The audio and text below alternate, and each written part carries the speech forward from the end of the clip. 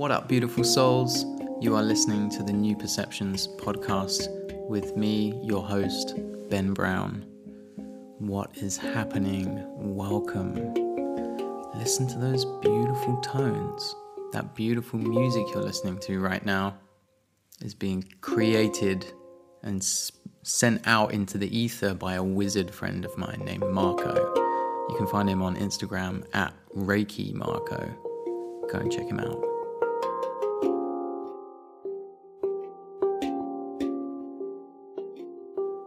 Okay, this podcast, this one, it's a little different.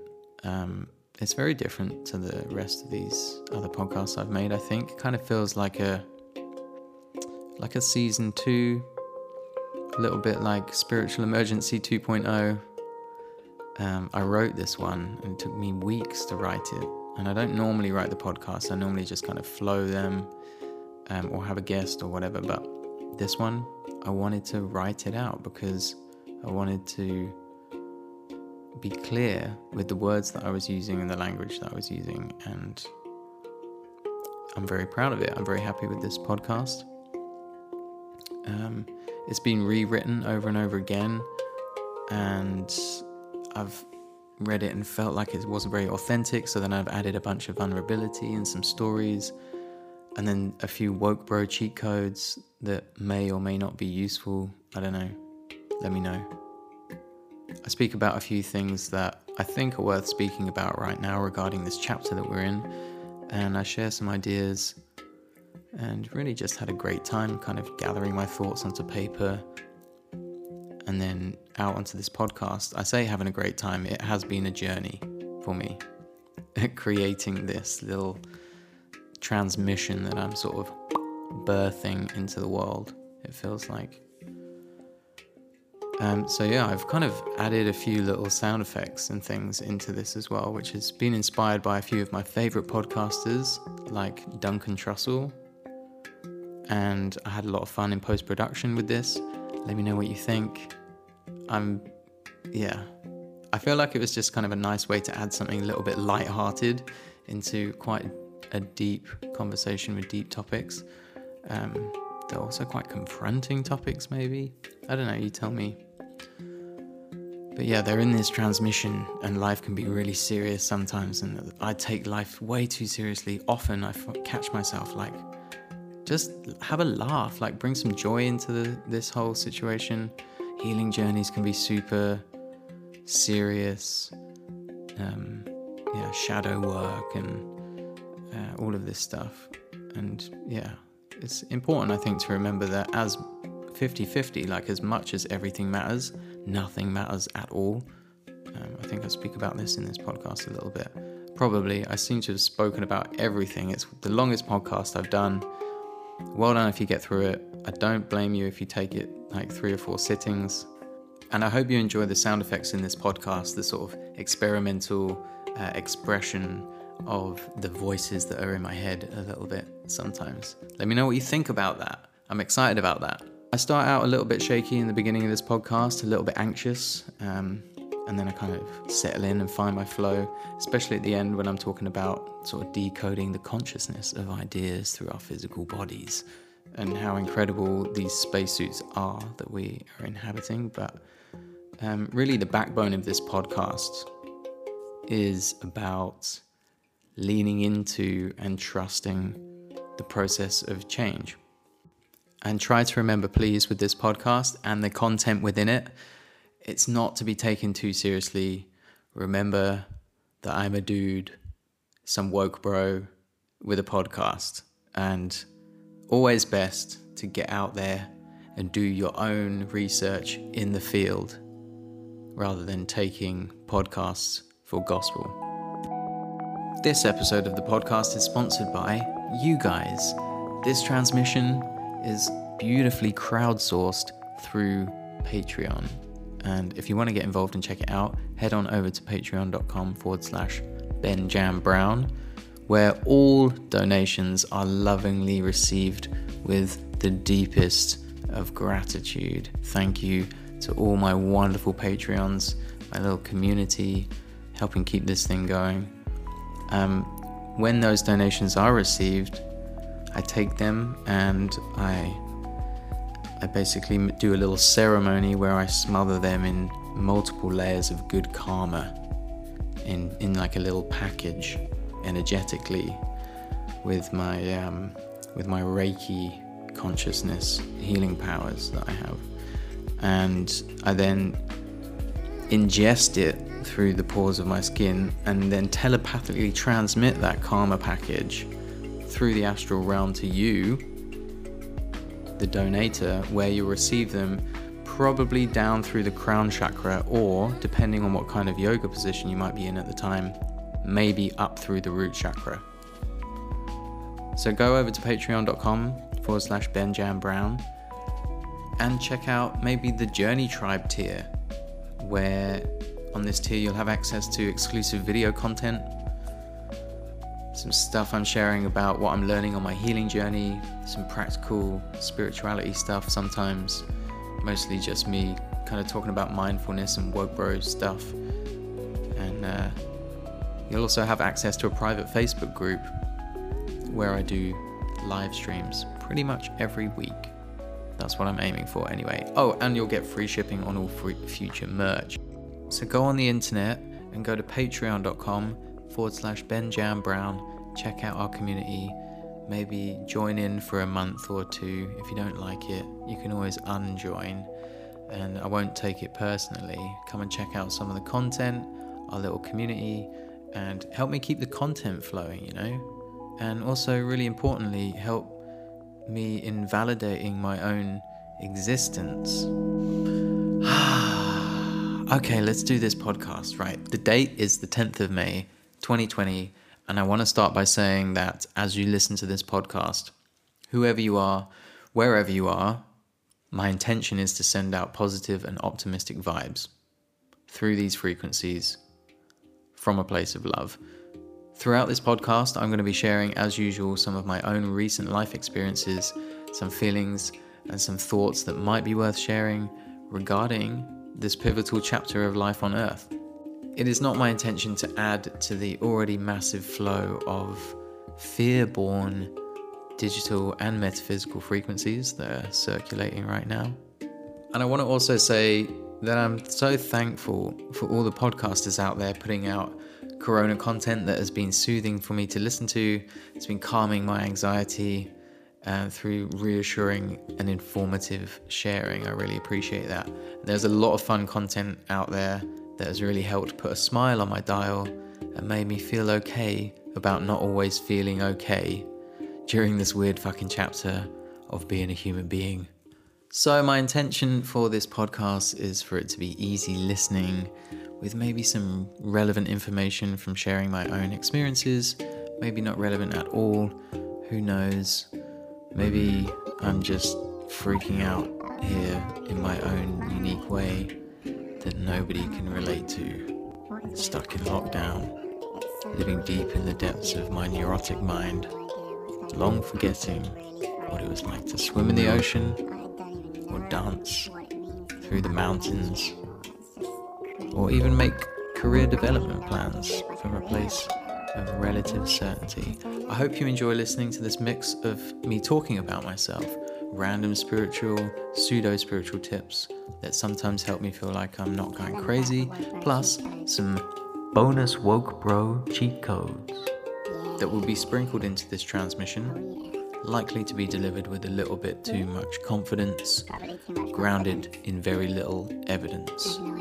Who knows if I'm making any sense at all? And do not, for God's sake, take anything I say as fact. Always best to get out there and do your own research. Enjoy the podcast. Oh, this music's actually so nice, eh?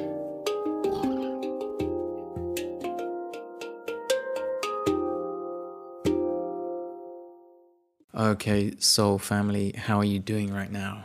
How's the family holding up? Are you in full lockdown? If so, what's that been like for you? How's it been for you? How are you?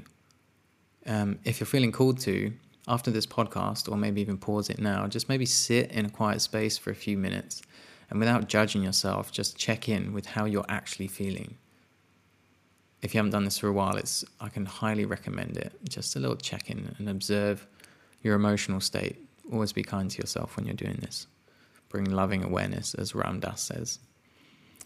For me, full lockdown here in Cape Town, South Africa, started off quite the adventure, with all the uncertainty, each day feeling like we're living in some weird movie. And of course, that's been from a very privileged perspective. But that in itself has also led to such deep feelings of gratitude, deeper than ever, for what's unfolding completely out of our control during this chapter, and least of all to mention, entering into a new relationship. But as the weeks roll on and I find myself navigating my internal habits, I've sometimes been feeling trapped, often creatively blocked, sometimes hopeless, sometimes detached, useless. We've been living in isolation now for many weeks, maybe like 6 or more, I don't know. But yeah, it's been a roller coaster flip. I've been experiencing such a big range of feelings over the last few weeks. My mind responding to this chapter of uncertainty with anxiety, some depression coming back, fear. I often feel the emotions as part of the collective as well, especially after like the president announces a lockdown extension or something like that. It feels like swimming through a thick soup of anxiety. Curious to know if anybody else who knows that they're quite empathic has also been feeling that. Although to a certain degree, I am used to these feelings. I've not actually felt anxiety this frequently or this deeply for a while, which has sometimes led me back to being stuck in my head. And then that kind of like is disabling me physically and mentally a little bit. And then at the healthier end of the scale, I've been giving vibrational avalanches of love, compassion, gratitude, and I'm often full of hope. But sometimes there's this lack of like self-confidence I'm experiencing recently, which is really kind of quite depressing. Something I'm personally moving through. Usually I kind of find I'm used to being so confident, and so I find myself kind of in spiritual emergency 2.0 at the moment, to be honest. I'm doing a lot of leaning into source, the source from which everything comes, the frequency of love on my spiritual journey. I usually find kind of nuggets of hope in my spiritual practices when I actually remember to do them. I've been getting used to the feeling of uncertainty as well, like I'm sure a lot of us. But yeah, this has been a really testing time for me, and I'm sure many of you can relate. And I know for a fact there are millions of people who are moving through much, much more challenging changes in their lives right now. And I honor you all.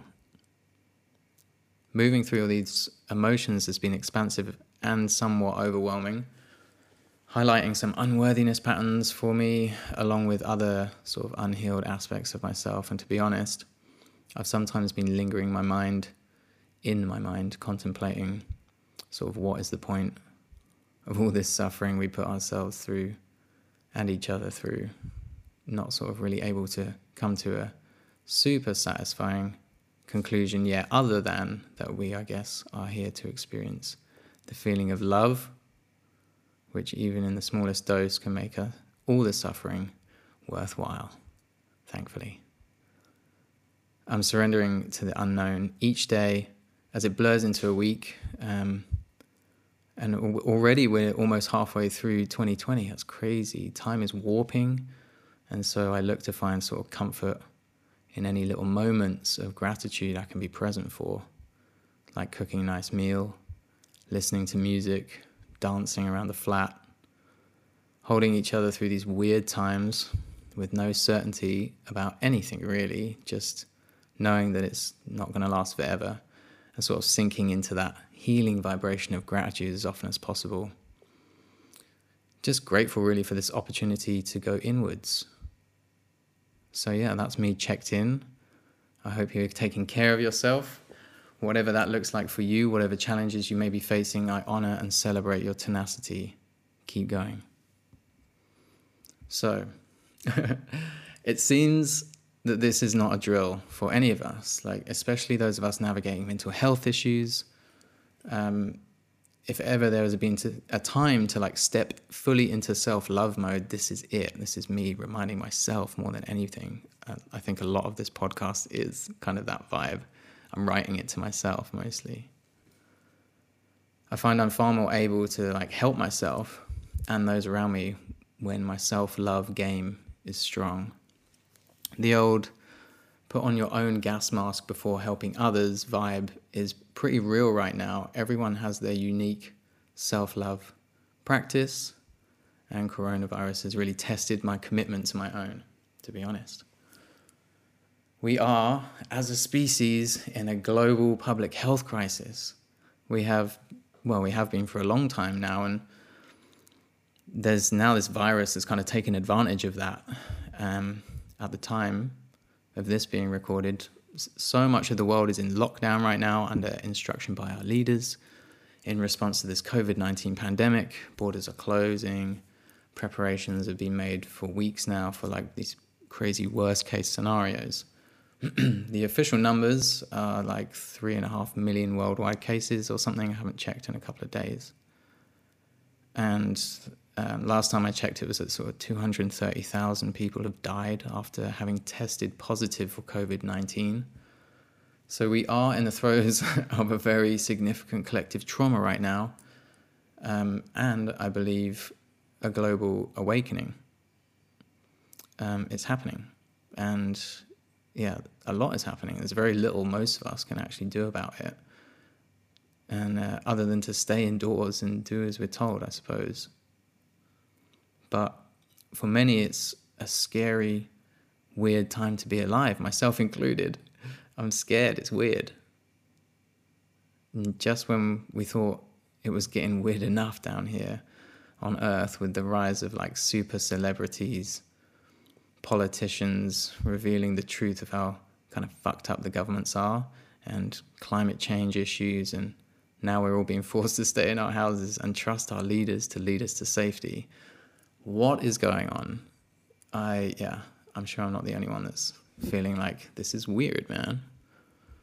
The fragility of our old systems, as well as our dependency on them, is kind of being revealed too, along with any sort of compromised physical or mental health issues that might leave many people uncertain of survival through this. I doubt there are many of us that are not feeling this contraction right now, both emotionally and economically. And I certainly don't want to bypass or downplay the extreme challenges and alarming shifts we are moving through. And it almost feels unnatural for me to sort of take an optimistic standpoint sometimes, but I'd like to remain focused on the opportunities that I think we are being presented with right now, since it's really kind of become the foundation of my trust that all of this is meant to be happening. To have faith that there is far more going on than we know. Optimism is my best friend. So, I'm probably going to be taking a few deep breaths through this. Feeling a little antsy. That's okay. So it's pretty clear that we are all, to varying degrees and infinitely unique ways, I suppose, being invited to go inwards, to confront any fear that we might be feeling, to transmute that fear into love and heart-centered action, firstly for ourselves, and from there in service of our loved ones and the collective. But the scary bit for me is realizing that we must kind of let go. I'm having trouble letting go of this illusion of control, like when you think you have relative control over what's going on in your life. I'm having to relinquish the idea that we ever had power to like fully control another person or anything external to us. Surrendering right now to the massive cycles that we are part of so that we can kind of focus on the things that we can control. So here's a woke bro cheat code for you. From a place of self-awareness as a creator, we can observe that other people only have control over our internal worlds and our minds if we let them, if we give that control over, if we agree to it. In other words, we are being invited to reclaim our power. We never really had external control. It was an illusion. Many of us are really feeling the sort of painful acknowledgement of that right now. Definitely I am. But what it does mean is that we are sort of forced to go inward and focus our attention on what we do have. the power of our own minds, you know. We have the power to manifest our external world. We are always manifesting our external world. And we can now focus on taking back all and any parts of that power that we might have given away, working from the inside out to sort of better align ourselves maybe with, if there's going to be a new world that is emerging from this for the good of all, I suppose. Let's take this opportunity to recognize and invest in our minds, which create our thoughts and our beliefs, which then through behavior create our experience. I just want to share with you a well-known quote by Gandhi. Keep your thoughts positive because your thoughts become your words. Keep your words positive because your words become your behavior. Keep your behavior positive because your behaviors come from your habits. Keep your habits positive because your habits become your values. Keep your values positive because your values become your destiny. As I share this, I'm like recognizing in myself that there are many aspects of my life that could benefit from more positive thoughts and some deeper assessment of what my sort of core values are. Like, what do I stand for? What's important to me right now? I think that's kind of what we're being invited to do, is go inward and check in with that. Like, what am I doing here? Classic human stuff, really, I think. But just knowing your values and know that your habits and behavior represent those values sort of via a foundation of your thoughts and your words. I think it's really interesting. This really just kind of highlights for me the importance of being mindful and having control over our behavior through that. Not being so easily manipulated by our own emotional reactions to our experiences of the external world that we have no control over. We also have control over our physical foundation of health, right? So that only really becomes a priority once we believe that we deserve to inhabit a spacesuit, also known as the body, that works at its optimal efficiency, I think.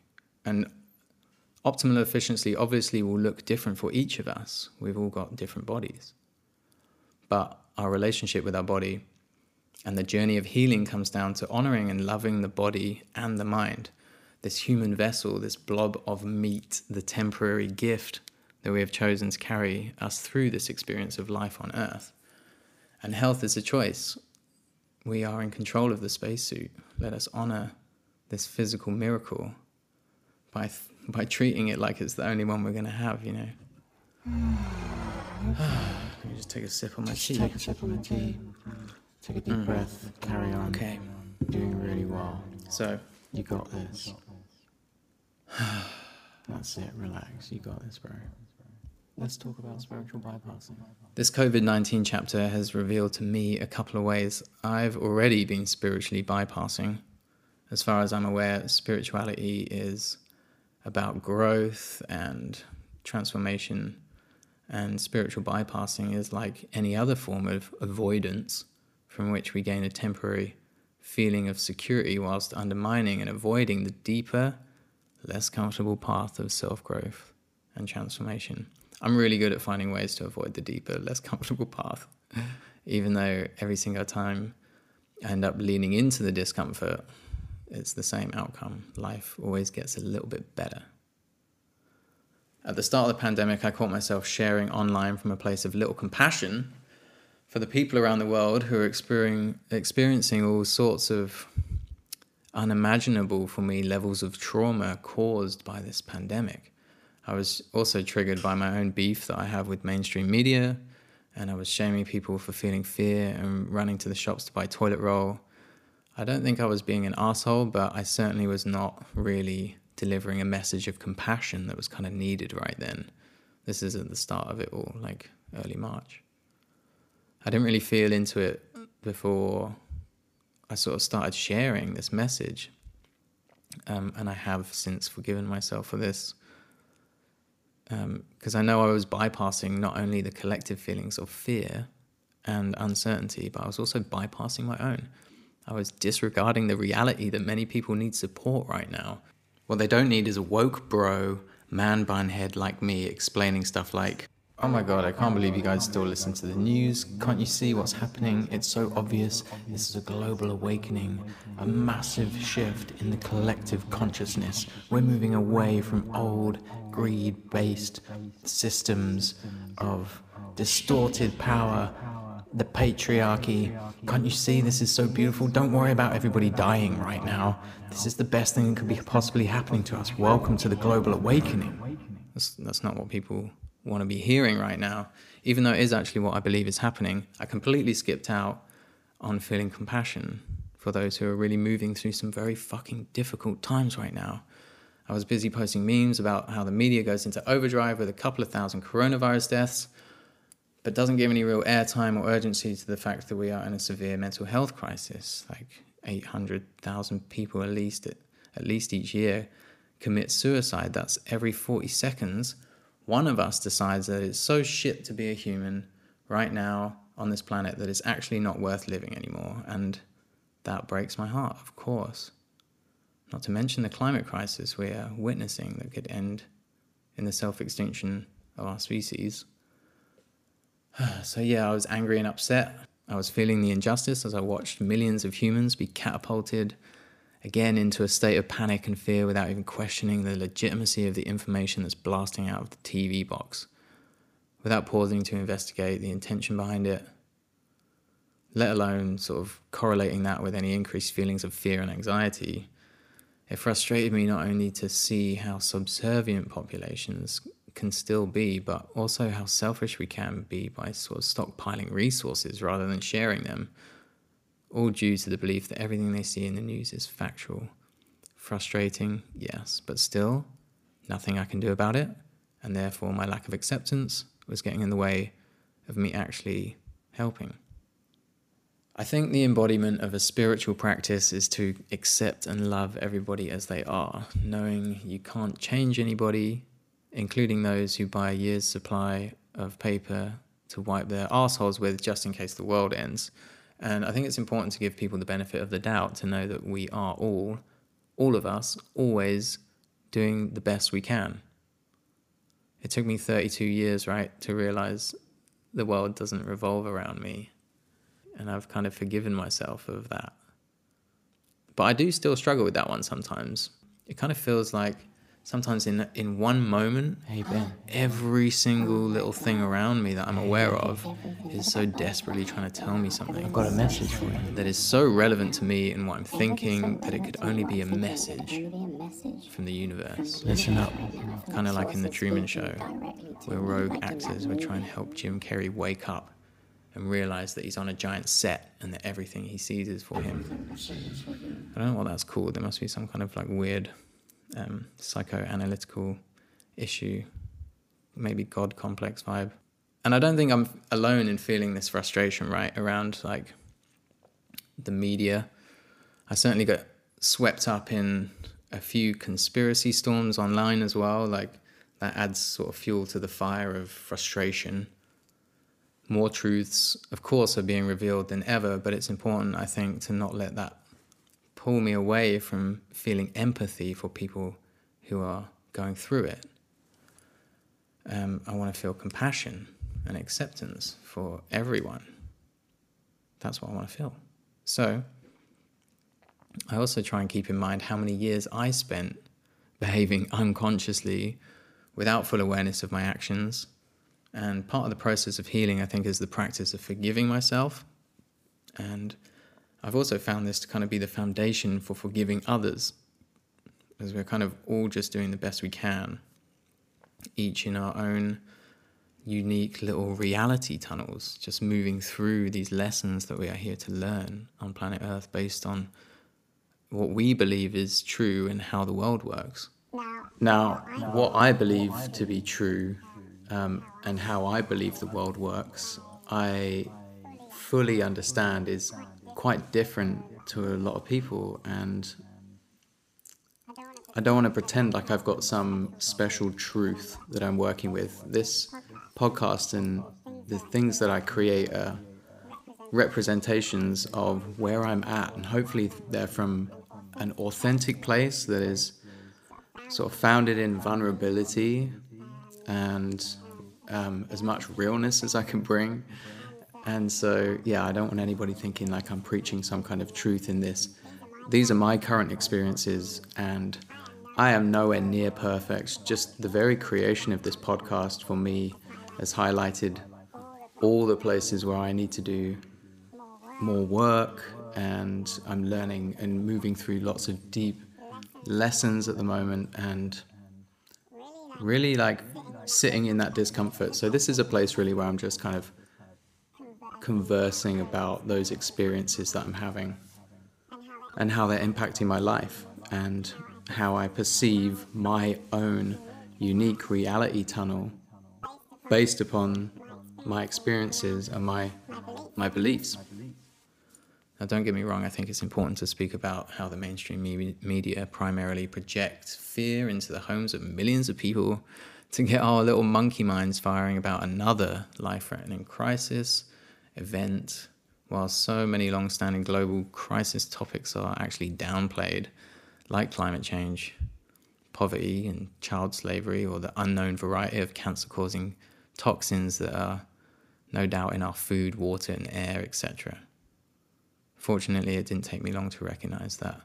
Actually, during this time, my attention is much better focused on bringing love to those who are suffering, which in the case of COVID-19 instantly shifted me into a far more compassionate energy, which I'm residing in now. Spiritual bypassing is real. Clearly, this is a time to be helping each other, of course, not just pointing out the obvious, but I also do not want to pretend for a second that I actually want to see things go back to normal after this, because normal was barely working for me. How can I possibly want things to go back to the way they were, knowing that normal means still immense suffering for so many people in the world, which is the main reason it wasn't working for me. I'm a very privileged white man, and I benefit from the systems that are in operation and the way they're being run. But it means nothing if it's causing unnecessary suffering to others, or it's unequal and so unfair. So fear-inducing news and weird reality TV politics, that wasn't working for me. 800,000 suicides a year, that doesn't sit well with me. And no matter how well my life is going, I really can't ignore the fact that my own mental health challenges are created partly by complicated systems of which I am and have been a willing participant. It's super normal for us to feel fear, and I want to speak a little bit more about that later in the podcast. But interesting, I learned recently that the amygdala is the part of our brain responsible for the perception of emotions such as fear, anger, and sadness, and so it also controls aggression. Unless you've been living under a rock or you're a fully enlightened being, you will have likely felt your amygdala in action with the collective emotional shifts caused by this corona conflict. I think you'll agree the fear feels very personal and real, since it is our bodies that are actually the hosts of this bacteria battle. That's so crazy. Most of the recent fear or uncertainty I've been experiencing has, I don't think, been directly from my fear of the virus itself. There's been plenty of other challenges that I've been moving through, which have kind of only been made worse by the pandemic lockdown situation. It's like everything's come up at the same time. Feels like a sort of a cleaning process, almost like a rebirth, death rebirth. At the beginning, I was like, fuck, this is going to be a great time to see if I can help my community in navigating some emotional challenges. When this all started out, I was feeling very strong. And I was like, cool, I'm going to handle this. I'm going to spread some positive vibes online. But then I put like a lot of pressure on myself to be that person and share positive content all the time. And I had this whole battle with imposter syndrome, unsure of my content and my missions for a while actually, and also struggling with worthiness still. This whole thing is like, it's made me really appreciate just how vastly unique all our challenges are right now, yet so similar as many of us are in isolation. I just want to hold time for some gratitude for all you heroes out there that are actually rising to these daily challenges, keeping going, keeping people fed, families spreading love relentlessly despite the increased pressure from all angles. I fucking salute you all, warriors. It's 8 o'clock, and at 8 o'clock in South Africa, everybody goes outside and cheers for the service men and women at 8 o'clock. Hang on.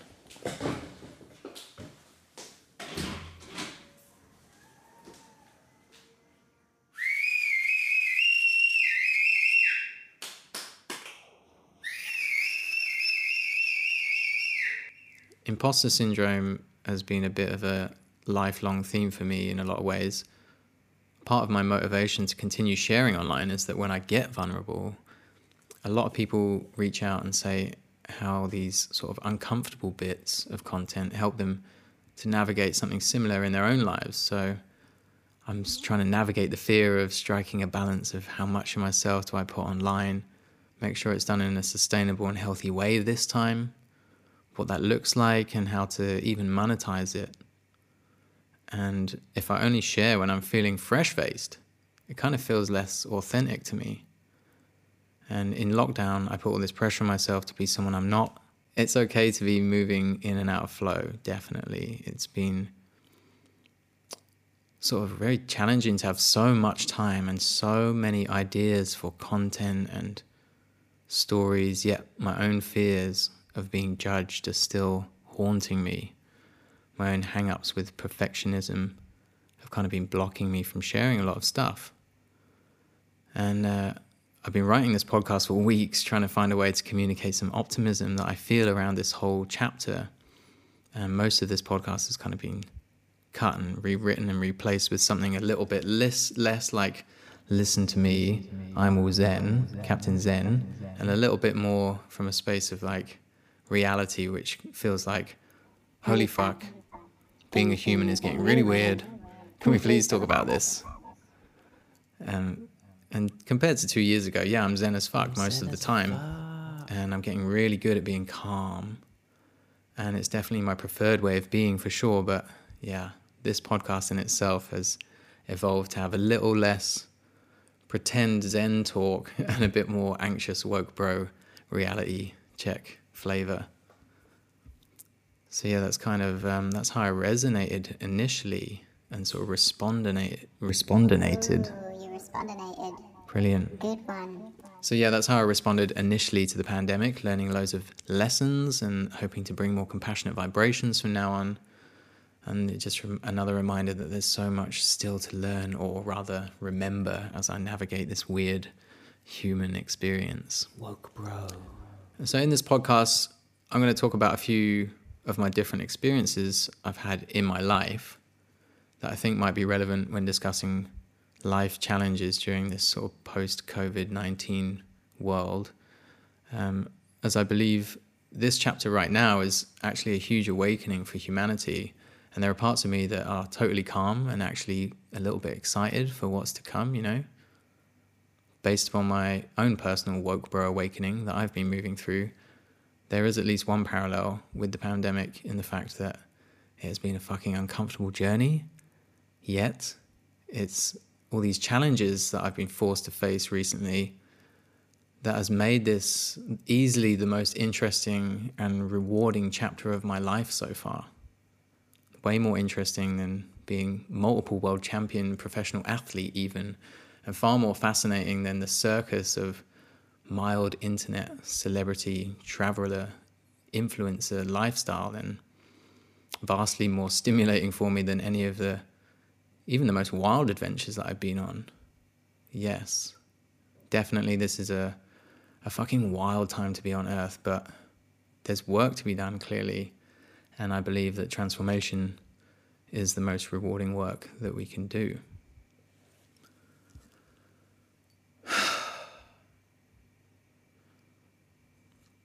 So I'd like to add some of my own recent backstory, which in the light of so much radical change, I think people might find useful. If not, you can sit back and listen to me talk about myself for a little bit as I try to extract meaning from my individual life journey and somehow draw a few parallels to the global shifts that are taking place somehow. For the sake of maybe bringing some optimism to the party, and at the very least, start some conversation and communicate sort of my take on what we're experiencing right now. Regular listeners of this podcast will know that fairly recently I disregarded my atheistic views and embarked on a slightly more spiritual path. Psychedelic Woke Bro Phase 1, initiation complete. I don't think you can be a woke bro and an atheist at the same time. For context, I've not been interested in spirituality for very long, in my current incarnation anyway. It was only 2 years ago I would enjoy to argue my opinions about religion from my atheistic standpoint, focused on the negative aspects always. My ego in the driving seat of my mind. In essence, I was very open to certain things, I guess, but still conditioned to be pretty firmly closed off to any ideas that didn't really fit with mine. My ego used to be so certain about all sorts of things, and it still loves to be certain. It finds ways to be certain, like in the familiar, I think. The ego is like the ultimate survival tool. Its number one priority is to simply not die. And there's a lot of safety in the perception of certainty. Things really started to change for me when I started to become aware of the anxiety and the fear I was feeling in my body. I guess I began to notice patterns where I would feel more anxious, maybe around certain people, or when topics came up in conversation, like, for example, work or finances or relationships, things that were not maybe going the way I'd want them in my life. And I'd notice my body would react with this feeling of anxiety. So I started to become aware of what was causing me to feel less than good. And I realized I was blaming things that were external to me for making me feel a bit shit.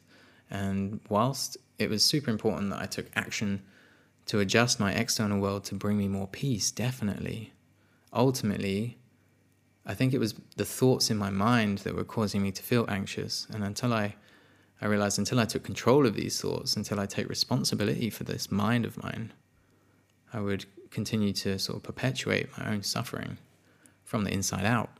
So I kind of needed to shift out of the victim mindset. Introducing the Woke Bro mindfulness practice. When my mind is running riot, it means I end up like manifesting misalignments or like challenging situations, kind of lessons, which pop up in my reality as proof that the stories that I believe about myself are actually true, regardless if they're good or bad. Learning how powerful it is to hold a belief, it's really becoming sort of a priority for me to cultivate presence, to be the witness of both the body and the mind. And if there's anxiety-inducing sort of negative vibes that are racing around up there in my head, my higher self, sort of as the loving witness, can then now like step in with practice and bring love to those stories that are on rotation from my ego or the smaller self, and just remind them that the future is an illusion, and so is the past for that matter. There is kind of only this eternal now, nothing is guaranteed. The only control we truly have is over our inner world. And then my higher self will enjoy creatively rewriting the story if I practice that to favor the best outcome for me. It comes back kind of to that Gandhi quote about thoughts being the foundation for your destiny. For example, if I believe I don't deserve to be happy, that story will manifest into my reality. We are that powerful, and the ego, who loves to be right, will say, look, see, you're not good enough. You're too this or not enough that. If I believe I then deserve to actually be happy, or I deserve to maybe be in a relationship that's serving me, then that's the story my mind will then manifest. It starts with belief and thought. I'm working on cultivating presence, basically to help me spend less time in my head. I get really caught up in my mind. My mind likes to tell all these stories to like reinforce the stuff even that I'm currently worrying about. And I try and like witness the mind chatter, not get involved. I try and remember that I am not my thoughts. I'm not the chatter that's going up in my mind, and then I kind of politely disagree with any wild statements that are being made up there. And then also I've recently started to actively try and rewrite the story with an outcome that brings me into a feeling of peace and trust and like a calm state of being. And so rewriting the script to create a different outcome for myself involves like hopefully creating a different destiny. If, of course, I feel like I want to make changes in my life. If not, then everything's great, I presume. So what is the COVID-19 relevance here? Well, we are obviously being forced or invited to go inward and get used to navigating change. When I believe I deserve better in any aspect of my life, even if it's to simply feel at more peace, it all begins with what's going on upstairs. If we want to make something better or replace something that's causing anxiety with something that creates peace and love, it starts with witnessing the current story that I'm playing out, and then maybe practicing to rewrite that script if it's not serving, to one that aligns with whatever it is that I feel like I need. And the practice of mindfulness, I've found, is also about feeling all the feels. Emotions are the guidance system. If I feel anxious, what's going on up in my mind? If nothing, then maybe I'm empathically feeling someone else's emotion nearby me or in the collective. Either way, it's healthy to acknowledge the emotion and then just let it move through you. This is the difference between humans and robots. Enjoy it. Activating woke bro emotional intelligence. Birthing something new means letting go of something else, something old, which is it's an emotional process. Unless you're a machine, which you're not. You're a human, I imagine. Maybe there are some machines listening to this right now.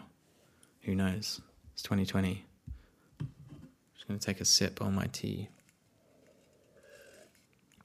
So one of my favorite meditation teachers, Tara Brach, has this tool that's amazing. It's for practicing mindfulness. It's an acronym, RAIN, R-A-I-N, recognize, allow, investigate, nurture. So you recognize the feeling that's in your body, the emotion. Maybe it's anxiety, for example. I'll give an example. This is something that I've experienced a few times.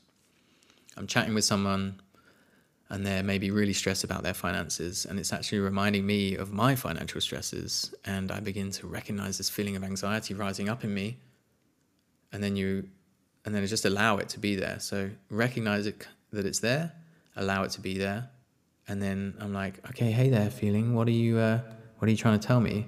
And you investigate, and the feeling goes, oh, I'm actually just reminding you that you've got bills to pay. And then you nurture that feeling and you say, that's okay, thank you for the reminder, but I'm actually having a conversation right now with my friend. He's talking about their finances, not ours. I'm trying to listen, I'm trying to help. And remember, we've got a financial plan. It's cool.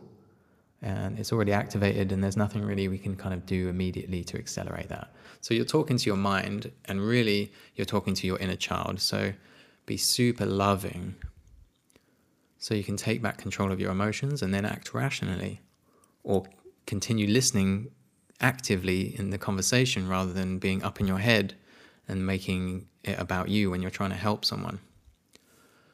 Or maybe you don't have a financial plan, and until you do, that anxiety is actually just a valuable reminder to get some kind of plan together. But yeah, RAIN, R-A-I-N. With practice, I noticed that most of the anxiety that I was feeling on a daily basis wasn't helping me at all. Definitely it was pointing me in the direction of the changes I needed to make when I investigated where that fear was coming from.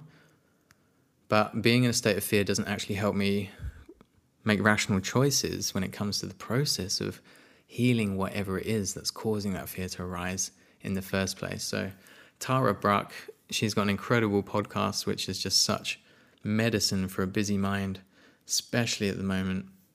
She's full of invaluable advice, storytelling, super calming to listen to. Can't recommend her enough. Tara Brach, that's Tara Brach. So when I regain control over my emotions, like in a stressful situation, I always find it helps to anchor myself in a combination of like trust, optimism, and positivity, which will then inevitably elevate my mood, calming my mind. This is kind of the practice, and anchoring me back down into my body, which then brings me enough peace for me to grab the wheel and correct the emotional lane swerve that's occurred. And here's a recent Woke Bro cheat code for you that I'm now working with.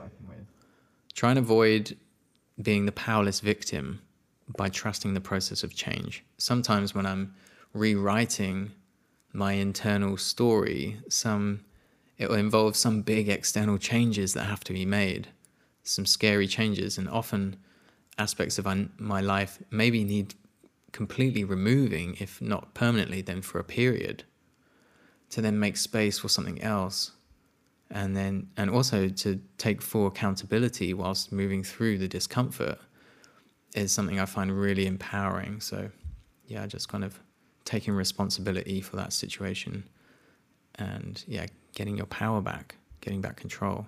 Manifesting the best outcome for myself always is like, it's kind of teaching my ego or my inner child to just trust that my higher self will guide me on a journey of what's needed for my highest soul growth, which I imagine it does fill my heart with joy when I feel like I'm in flow and in my dharma, doing what I'm supposed to be doing, even if it's just doing the washing up in a Zen space where I'm being very calm and just sitting in gratitude to even have just eaten, let alone have a place with hot water to do washing up. It's such a privilege.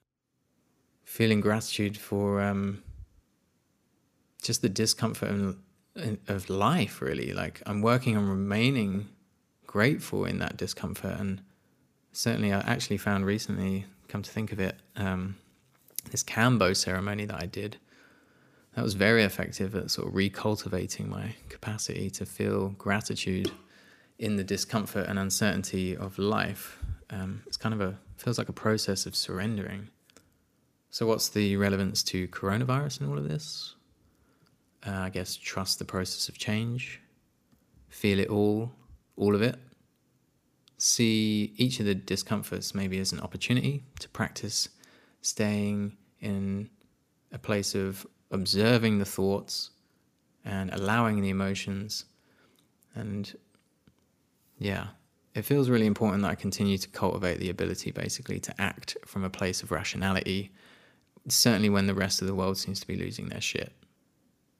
It's super important to know yourself, I think, and cultivate trust in yourself. This is super powerful. I've been finding this very empowering, especially now as the veil kind of becomes very thin and it's not so easy to know who to trust. And we realize that maybe the world doesn't operate in quite the way that even comes close to what we were told or what we were taught in school. And it's kind of part of the process of the awakening, really. To trust and believe in something, that's super powerful. And to trust and believe in myself has been a journey of allowing my own experiences to shape my beliefs rather than just taking everything I'm told as gospel. Everything, including truth, is relative to the perceiver. The truth for one woke bro like me can be very different from someone else. But the more I hold this trust and curiosity in the uncertainty of life, the less disappointed I am when I discover, again, how misled sometimes I've been in life and how much more epic the universe actually is than what we're told. I still battle with the feeling of injustice of how the compulsory education is kind of fucked up in terms of cultivating almost zero interest in the things that actually I'm now really, really, really interested in. Mysticism isn't exactly in the curriculum, and spirituality, things that are now foundations of my existence. It's not in school, man. Certainly not Tantra.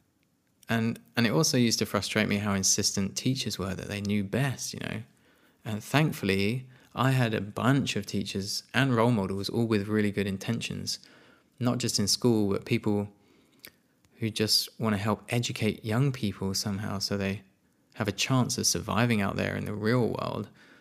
Yet, in my experience, many educators are actually just another brick in the wall, another cog in the machine that's been kind of designed to prevent young minds from expanding enough to question the absurdity of being forced through a tiny reality tunnel curriculum, at the end of which, ideally, we qualify for our own long-term enslavement in a job. and then freak out when we're 50 years old. Anyway, I guess all I'm saying is that my intuition is kind of becoming my most reliable guidance system as well, just very useful at a time when information and language is being used to control and manipulate unconscious minds. All this spirituality stuff came as sort of an emergency solution for me when I found myself, for a short period just over 2 years ago, contemplating the option of taking my own life as a solution to my seemingly unmanageable self-hatred at the time, and financial struggles, and general like lack of control or meaning in my life. I've had and still continue, thankfully, to have a lot of help from people on my healing journey, especially with my mental health and learning to love myself, which has enabled me to almost fully heal my finances and bring back my lust for life. And since I've shared over 1,100 videos on YouTube about my life, I thought, fuck it, I should probably continue sharing. But now I want to share from a place of vulnerability, which is part of the reason I started this podcast, New Perceptions, to share about this new chapter, knowing also how much I've personally benefited from other people online being vulnerable and sharing from that place, and how that helped me feel less alone in my healing journey and my challenges. And through these platforms, I guess my intention is really to express myself creatively, share some of the experiences I have that kind of deepen my love for being a human being, and also to speak on topics revolving around the increasingly popular search for some kind of meaning in life at a time when actually asking the hard questions is very much discouraged and actually thought to even be crazy talk.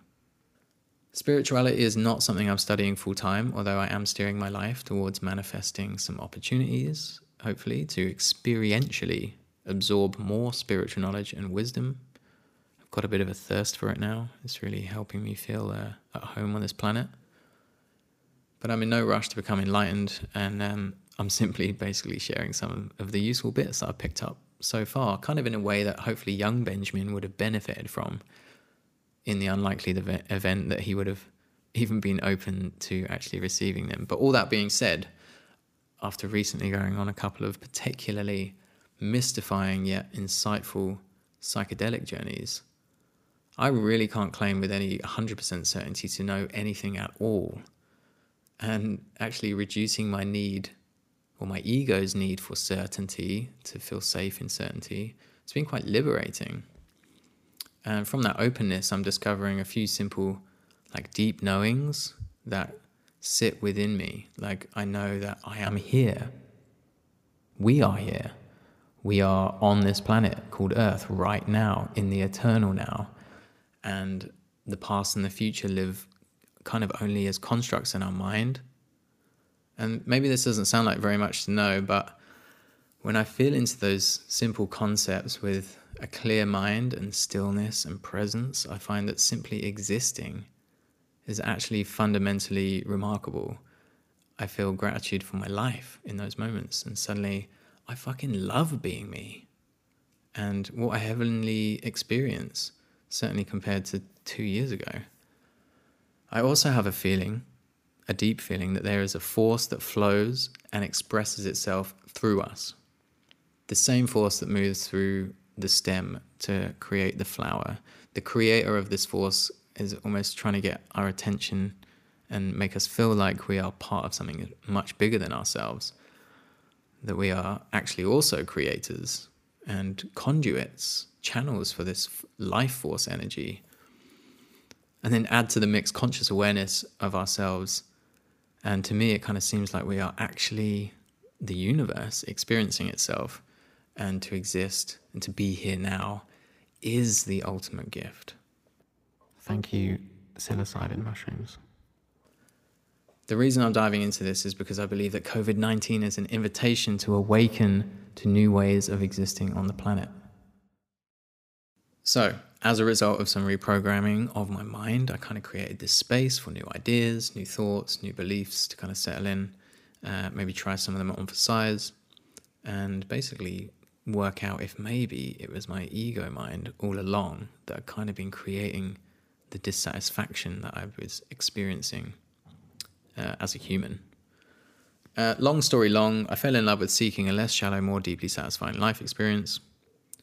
And having taken the proverbial red pill, I now find myself in this path, turning inwards for what is becoming the adventure of a lifetime. COVID-19 relevance. We're in this massive chapter of change on Earth right now. Things aren't the way they seem, mostly, probably. Be prepared for change. If it seems like a lot to deal with, spirituality, in my experience so far, has been really helpful in finding meaning in any suffering. Excuse me, this seems very abstract and almost seems like it has nothing to do with the coronavirus situation. Are we gonna talk about something relevant? These are the voices in my head that are judging me the whole time. Saying things like this, it's quite hilarious actually when I observe them. I think a part of being on a spiritual path has been, for me anyway, learning about non-attachment. I want to speak on this since right now I think so many of us are having aspects of our lives taken away or put on pause, like jobs, loved ones, or routines that previously kind of kept us sane, like taking space whenever we wanted it. We're being forced right now to kind of face the impermanence of all things. Perhaps we've lost parts of our lives that we might have really attached our identity to, like career success or traveling the world or being the fun one at social events that have now all been cancelled. We're being invited to find all that we need within us, so we don't have to feel victimized when that which is external to us and out of our control inevitably comes to an end or changes. Finding within us kind of the love and the worthiness and the validation that we need allows us to be accepting and peaceful in times of great change, like right now. I am nowhere near a master at this non-attachment thing, but practicing it has rewarded me with some feelings of peace, particularly around the topic of life and death. Not just the death of human life, but any kind of ending that is always necessary for a new beginning. I feel like humanity is being forced to let go of all sorts of things that weren't serving us. The inevitable death and then subsequent rebirth. The relentless nature of existence is the cycle of death, rebirth, death, rebirth. That's the theme of the ride that we signed up for when we came down here. What better time to embrace change than when it's been forced upon us?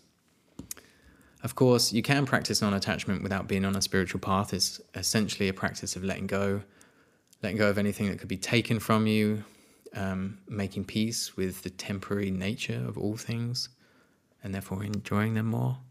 For example, the need for material wealth to feel good about oneself, what's left after all that stuff is removed.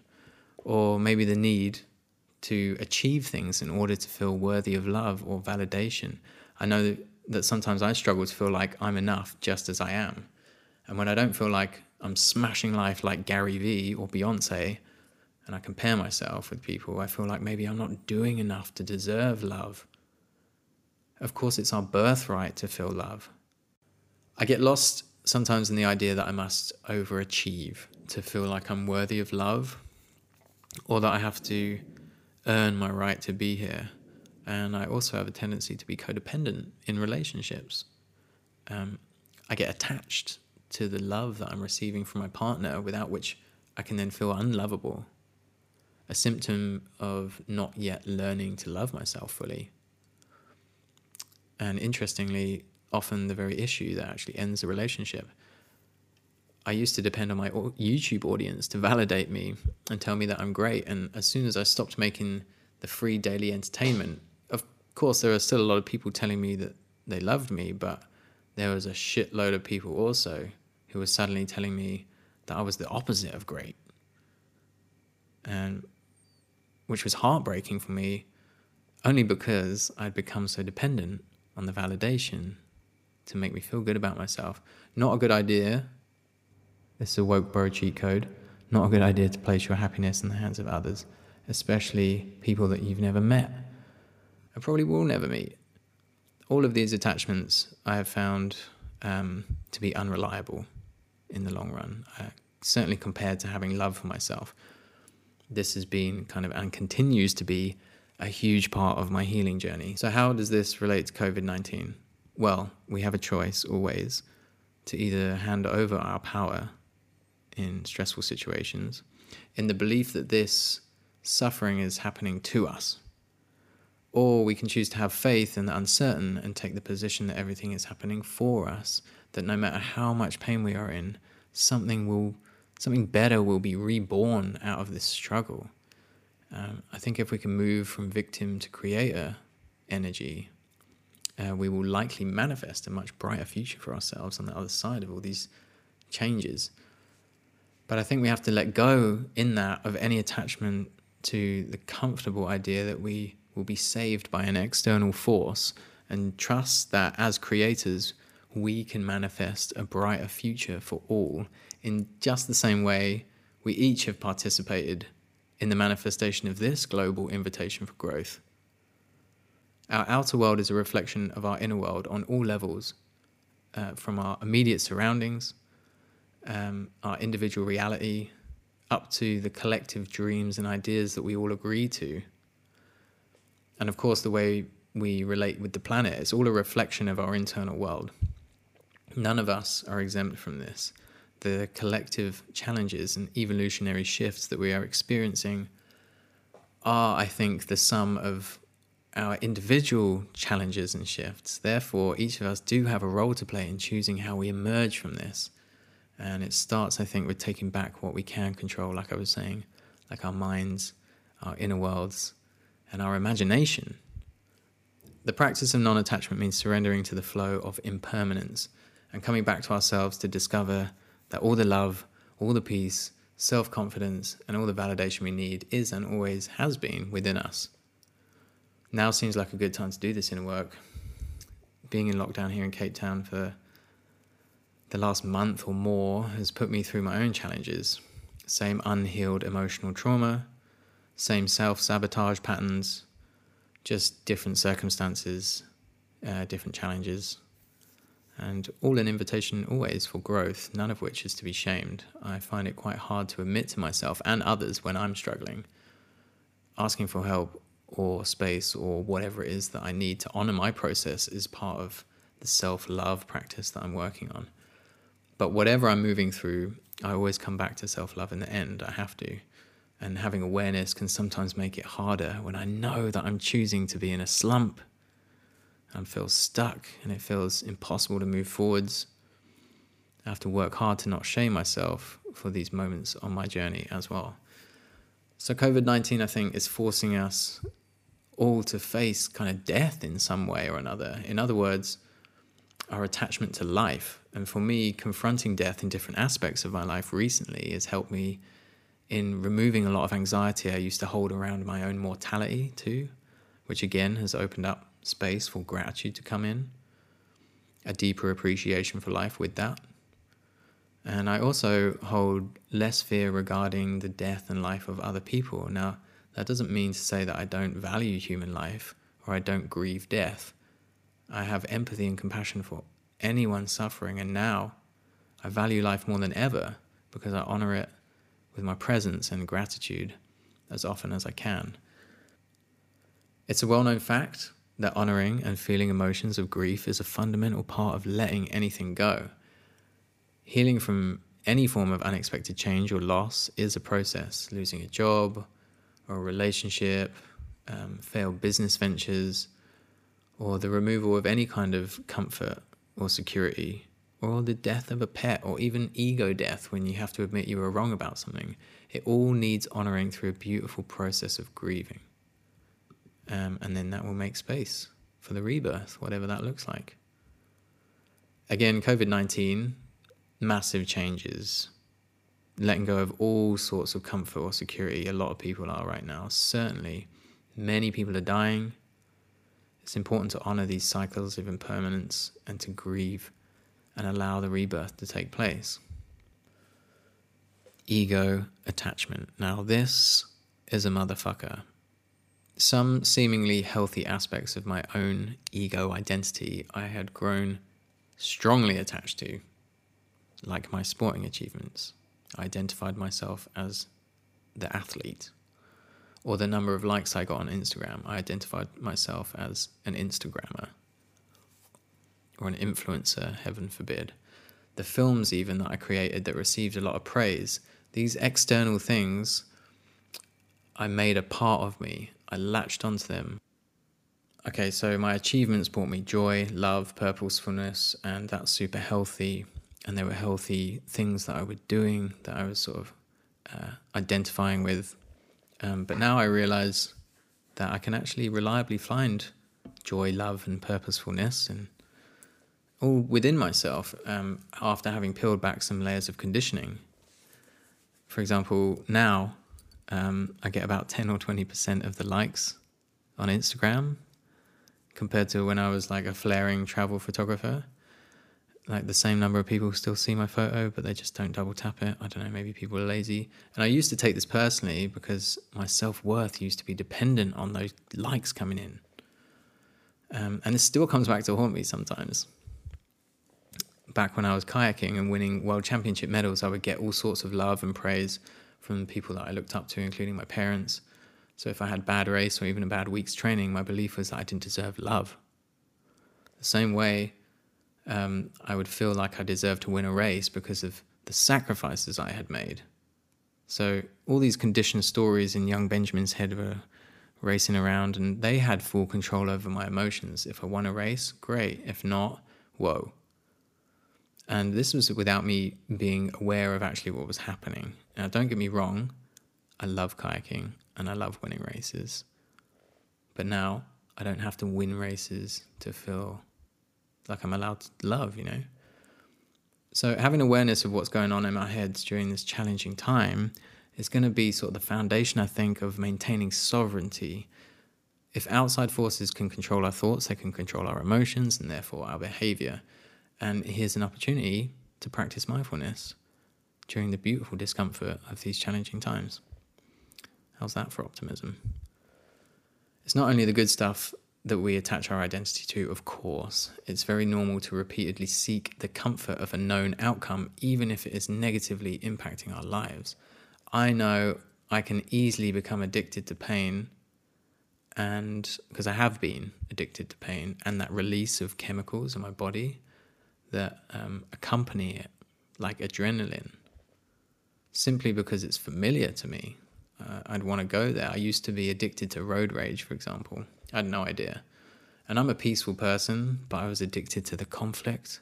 It was like a learned behavior that I had to unlearn for the sake of the anxiety of all my passengers in the car anytime we would drive anywhere. Anyway, I can recommend a book called A New Earth for a deep dive into what's known as the pain body. If you're an aggro driver like I used to be, or even someone who loves to create drama, you know that pain is addictive. I think we all do. If you read the book, it's a game changer, I promise. Personally, during this lockdown, I'm working on letting go of a bunch of destructive habits that come up when the stories in my head take over, like that resentful victim story that plays out when things don't go my way. Why does this always happen to me? This isn't fair, etc., etc. And I must admit, I used to enjoy that part of me. I kind of made a game of it to manage the anxiety and depression before I knew I could actually start to rewrite that story. At the time, I was painfully unaware that I was also manifesting more discomfort into my life than I could actually handle. I was self-medicating with cannabis and kind of addicted to avoiding whatever uncomfortable reality I was finding myself in for a while, temporarily escaping into music and uncontrollable munchies leading to 11 p.m. hardcore snacky snacks until I felt sick. Hilarious memories, a lot of good times, and all whilst doing my best with Wiz Khalifa impression.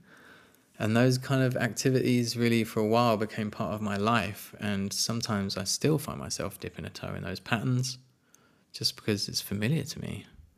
Thankfully, I was medicating with natural herbal plant medicine, which wasn't going to kill me no matter how much of it I smoked. Shout out to Mother Nature for providing us with the beautiful plant medicine. The ego wants to control everything, right? And my ego would fabricate this narrative that would say, life is hard and it's not going my way right now, so we're at least going to control the experience in a way that we're familiar with, preferably with music playing, even though the avoidance is actually compounding the challenges in the long run. And I was also addicted to making things hard for myself, which is a whole other story. My higher self, on the other hand, will always prefer to face the emotions and challenges head on without numbing myself first. I'm learning that if I want to avoid any denial or resentment for my own circumstances, I need to let go of trying to control the outcome, really. If it's meant to work out, it will. If not, it was never meant to be. And to honor the process, to not suppress or numb myself away from the emotions that want to come through in often the most uncomfortable and scary moments of healing. So I think maybe just let us all be super fucking gentle with each other and ourselves during this super challenging time. Let's bring a lot of empathy and compassion. And I just want to re-emphasize right now that when we lovingly accept, welcome in, and process these emotions that are asking to come up, we heal our emotional wounds, and then we shift that energy, which then again creates space for gratitude and love to come in. When you grieve, it's much easier to have an appreciation for death, and therefore a deeper appreciation for life. I just want to make it super clear at this point that if you are feeling anxious from this global crisis, that is 100% okay. And I do not want anybody listening to think that feeling fear is wrong or that you're wrong. For a lot of people, this is a super scary time to be a human, myself included. And different people will be feeling different levels of emotions at different times and for different reasons. We're all in unique but very similar positions, and there's a shitload of uncertainty. I don't want to shame anybody. It's 100% okay. Feel it all. Let's be gentle with ourselves and each other. And I'm going to speak a little bit more about fear later on in this podcast. So I hope that bit about non-attachment is useful. If nothing else, speaking about all that has actually forced me to kind of hold myself more accountable for the continuation of my own healing. I was feeling pretty anxious writing a lot of this podcast, knowing that I need to authentically embody my own advice in so many aspects. So thank you for listening, I guess. And these podcasts are very much a way of me processing and making real my ideas and my journey. So yeah, thanks for listening. Anyway, now I'd like to talk about having a love and heart-centered outlook on this whole thing whilst exploring the multitude of potential opportunities I believe are revealing themselves through these challenging times. Again, without bypassing at all the magnitude of human suffering that's happening right now, I want to speak from an optimistic standpoint. I see COVID-19 as an opportunity that we are being gifted, a chance to examine, unpack, and move past any denial that might have been holding us back from surrendering to the constant unfolding of nature and of life. I think this is a chance for us to examine a lot of our individual and collective systems that are currently in place. Are they serving us right now? Are they serving all of humanity? Basically, is our precious life force energy predominantly focused on economic growth at the cost of our health, happiness, and the collective good? Let's ask the question, are we actually happy? Perhaps since this crisis is pretty unprecedented, we should also check in with our relationship to the political systems and how they're navigating all of this as our leaders, and how they actually repeatedly exploit tribalistic fear in order to try and divide us, seemingly every single time there is a crisis or any opportunity to do so.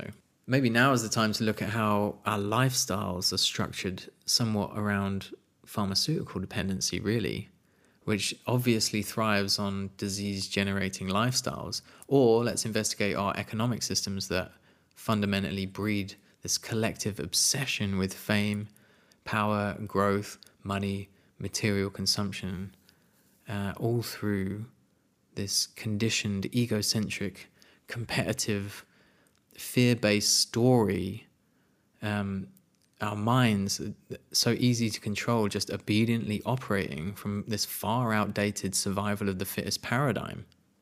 I believe it's the prescribed illusion of separation from ourselves and each other that is actually destroying the planet and reducing our capacity to live in peace with each other. I am, of course, a participant in all of this. All of us are to some degree. I would even go as far to say that if you're human, you are part of the collective agreement that has manifested this. And I think it's time for some radical accountability rather than just pointing fingers. I'm certainly asking myself a lot of questions like, where do I knowingly participate in this system that is actually oppressing me, and how can I adjust my inner world to reflect a different outer world moving forwards? So let's be honest, before COVID-19 arrived, we were already in a crisis, aware of, yet accelerating towards our own extinction, misguided by greed, fear, and compliance to varied levels of human enslavement, working primarily soul-destroying jobs, subjugated to financial institutions and trading our energy for material wealth, and agreeing to participate in these elite systems that clearly do not align with heart-centered truth of humanity. And we're supposed to be down here having the fucking time of our lives. Again, me saying these things as if it's supposed to be different somehow, or it's kind of suggesting that I maybe could do things better than God, which of course is a total ego trip. Yes, I accept things the way they are right now, we have to, but also imagine them improving so that we don't have to perpetuate any unnecessary suffering. I guess it's quite a paradox, but like trying to accept things the way they are, but also wanting change. And who am I to suggest that what the right amount of suffering should actually be? I just have a feeling that we could be living in a more equal and fair world if we wanted to, since we are discovering that we are the ones creating it. Now, this coronavirus chapter is shining a very bright light into all kinds of shadow aspects of humanity, bringing awareness to these opportunities where healing can begin, really. I'm going to take a quick breath. You're welcome to join me.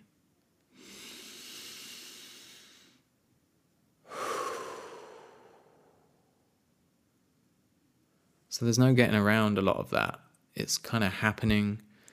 How does it make you feel? Because for me, just reading that, it brings up all sorts of feelings of injustice, like anxiety, betrayal, and interestingly, this sort of us versus them vibe. I don't know, like good versus evil or love versus fear. But of course, I must hold myself accountable for participating in these agreements, these collective agreements, simply because I am part of the collective. And also accept that right now, it's just how things are. There's literally nothing we can do about the past, and everything that has happened has brought us right here, exactly where we're supposed to be. A much needed place of clarity from which we can make new agreements, maybe based on the lessons that we are hopefully learning during this time. But I often ask myself, how much faith do I have that there is a brighter future than this? Not just for me, but my future children and grandchildren. And assuming that the opposite of world war is world peace, how can I find and act from that feeling of world peace in my heart? Like, what can I do? Knowing that any kind of control that I do have is limited literally just to me and my actions. Be the change that you want to see in the world is what they say. And I know we're all doing our best. And actually, I just have faith that my actions towards healing my own trauma will be reflected back to me, if not in this lifetime, then perhaps in my next incarnation. These kinds of discussions really interest me, and I'd love to have a guest on the show to get into some deep chats about all of this. Anyway, back to optimism.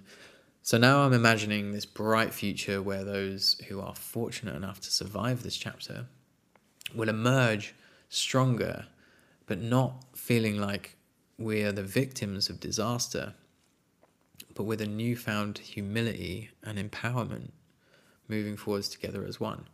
if we choose it, I do believe these challenges will trigger healing that will bring us greater clarity, helping us to reimagine and manifest a new collective experience that is maybe more fulfilling for a lot of people, more purposeful, harmonious, and intentionally heart-centered for ourselves, our loved ones, and our future generations, of course, as well as all other living beings with whom we share this beautiful planet. It's way more fun than enslavement.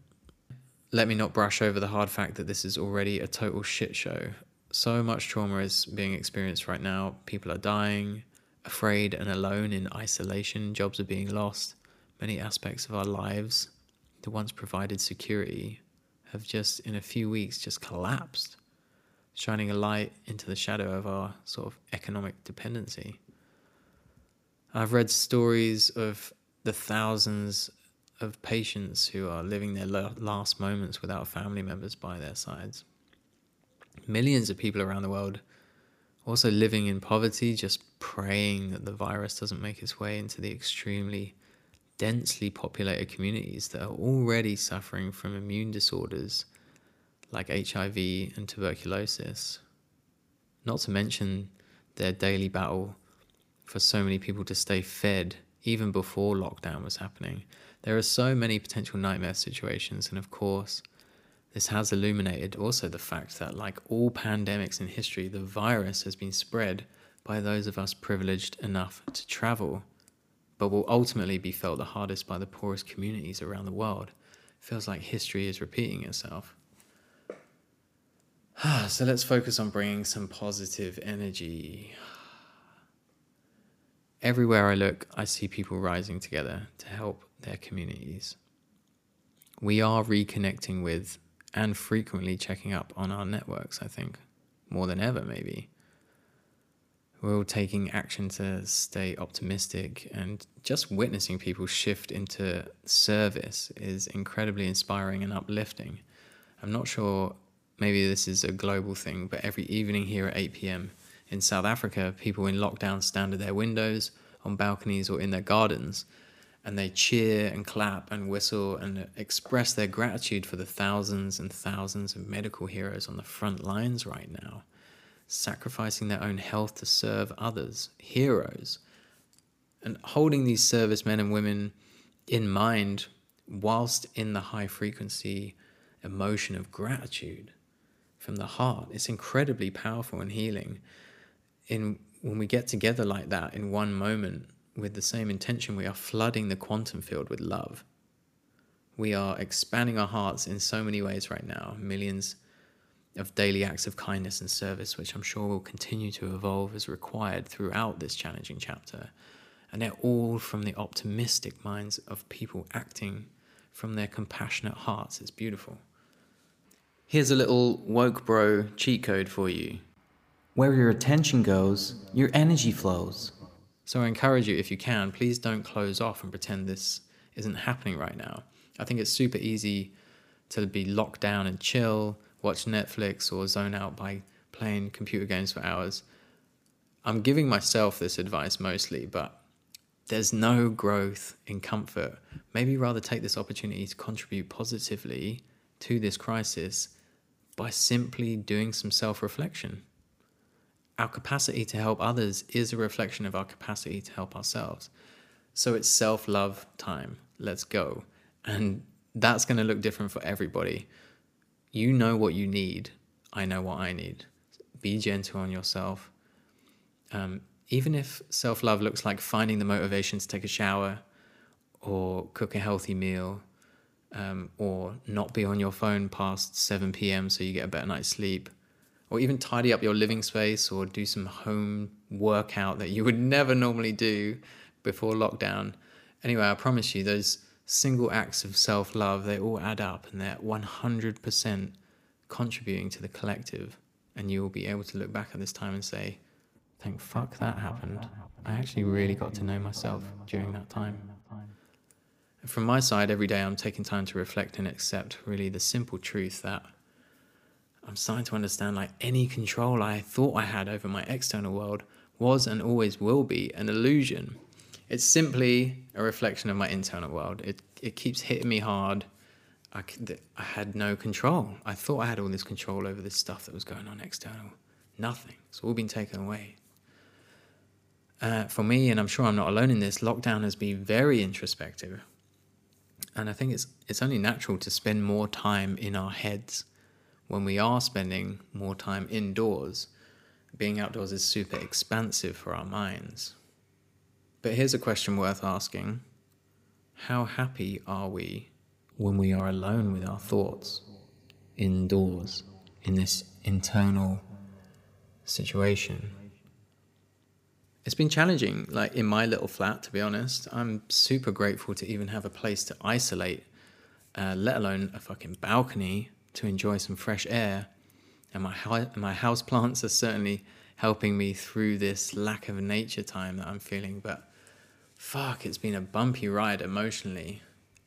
Yes, I've spent a bunch of time escaping and avoiding the discomfort, numbing myself through smoking bud and rollies, and spending too much time on Instagram, all the usual avoidance tactics. But I've also been taking the time to dive deep into my self-love practices. As a necessity, actually, a lot of the time, I've been exploring my fears and also my imagination. And maybe, like me, you've also got some creative projects to work on. But I just hope you're honoring this opportunity to show up for yourself, whilst not putting too much pressure on productivity or doing things. Being satisfied with simply being, I think, is just as important, if not more important, than being satisfied with what we're doing. Here's what I try and do each day, especially when I'm feeling a little bit hopeless and depressed, when I start to overthink about this whole crisis.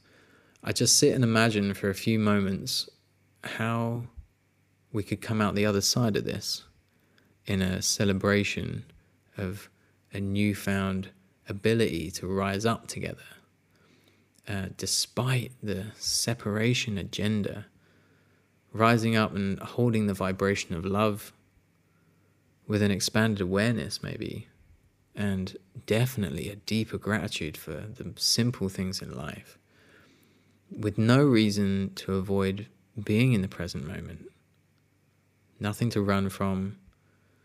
This present moment thing, it's our gift, the eternal now.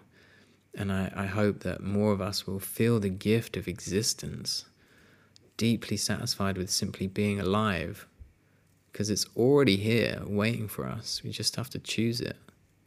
I also like to imagine having children one day, and imagine that I would be confidently bringing these new souls down to earth, knowing that it's a peaceful place to live, where love actually always wins over fear. That's the feeling that I want.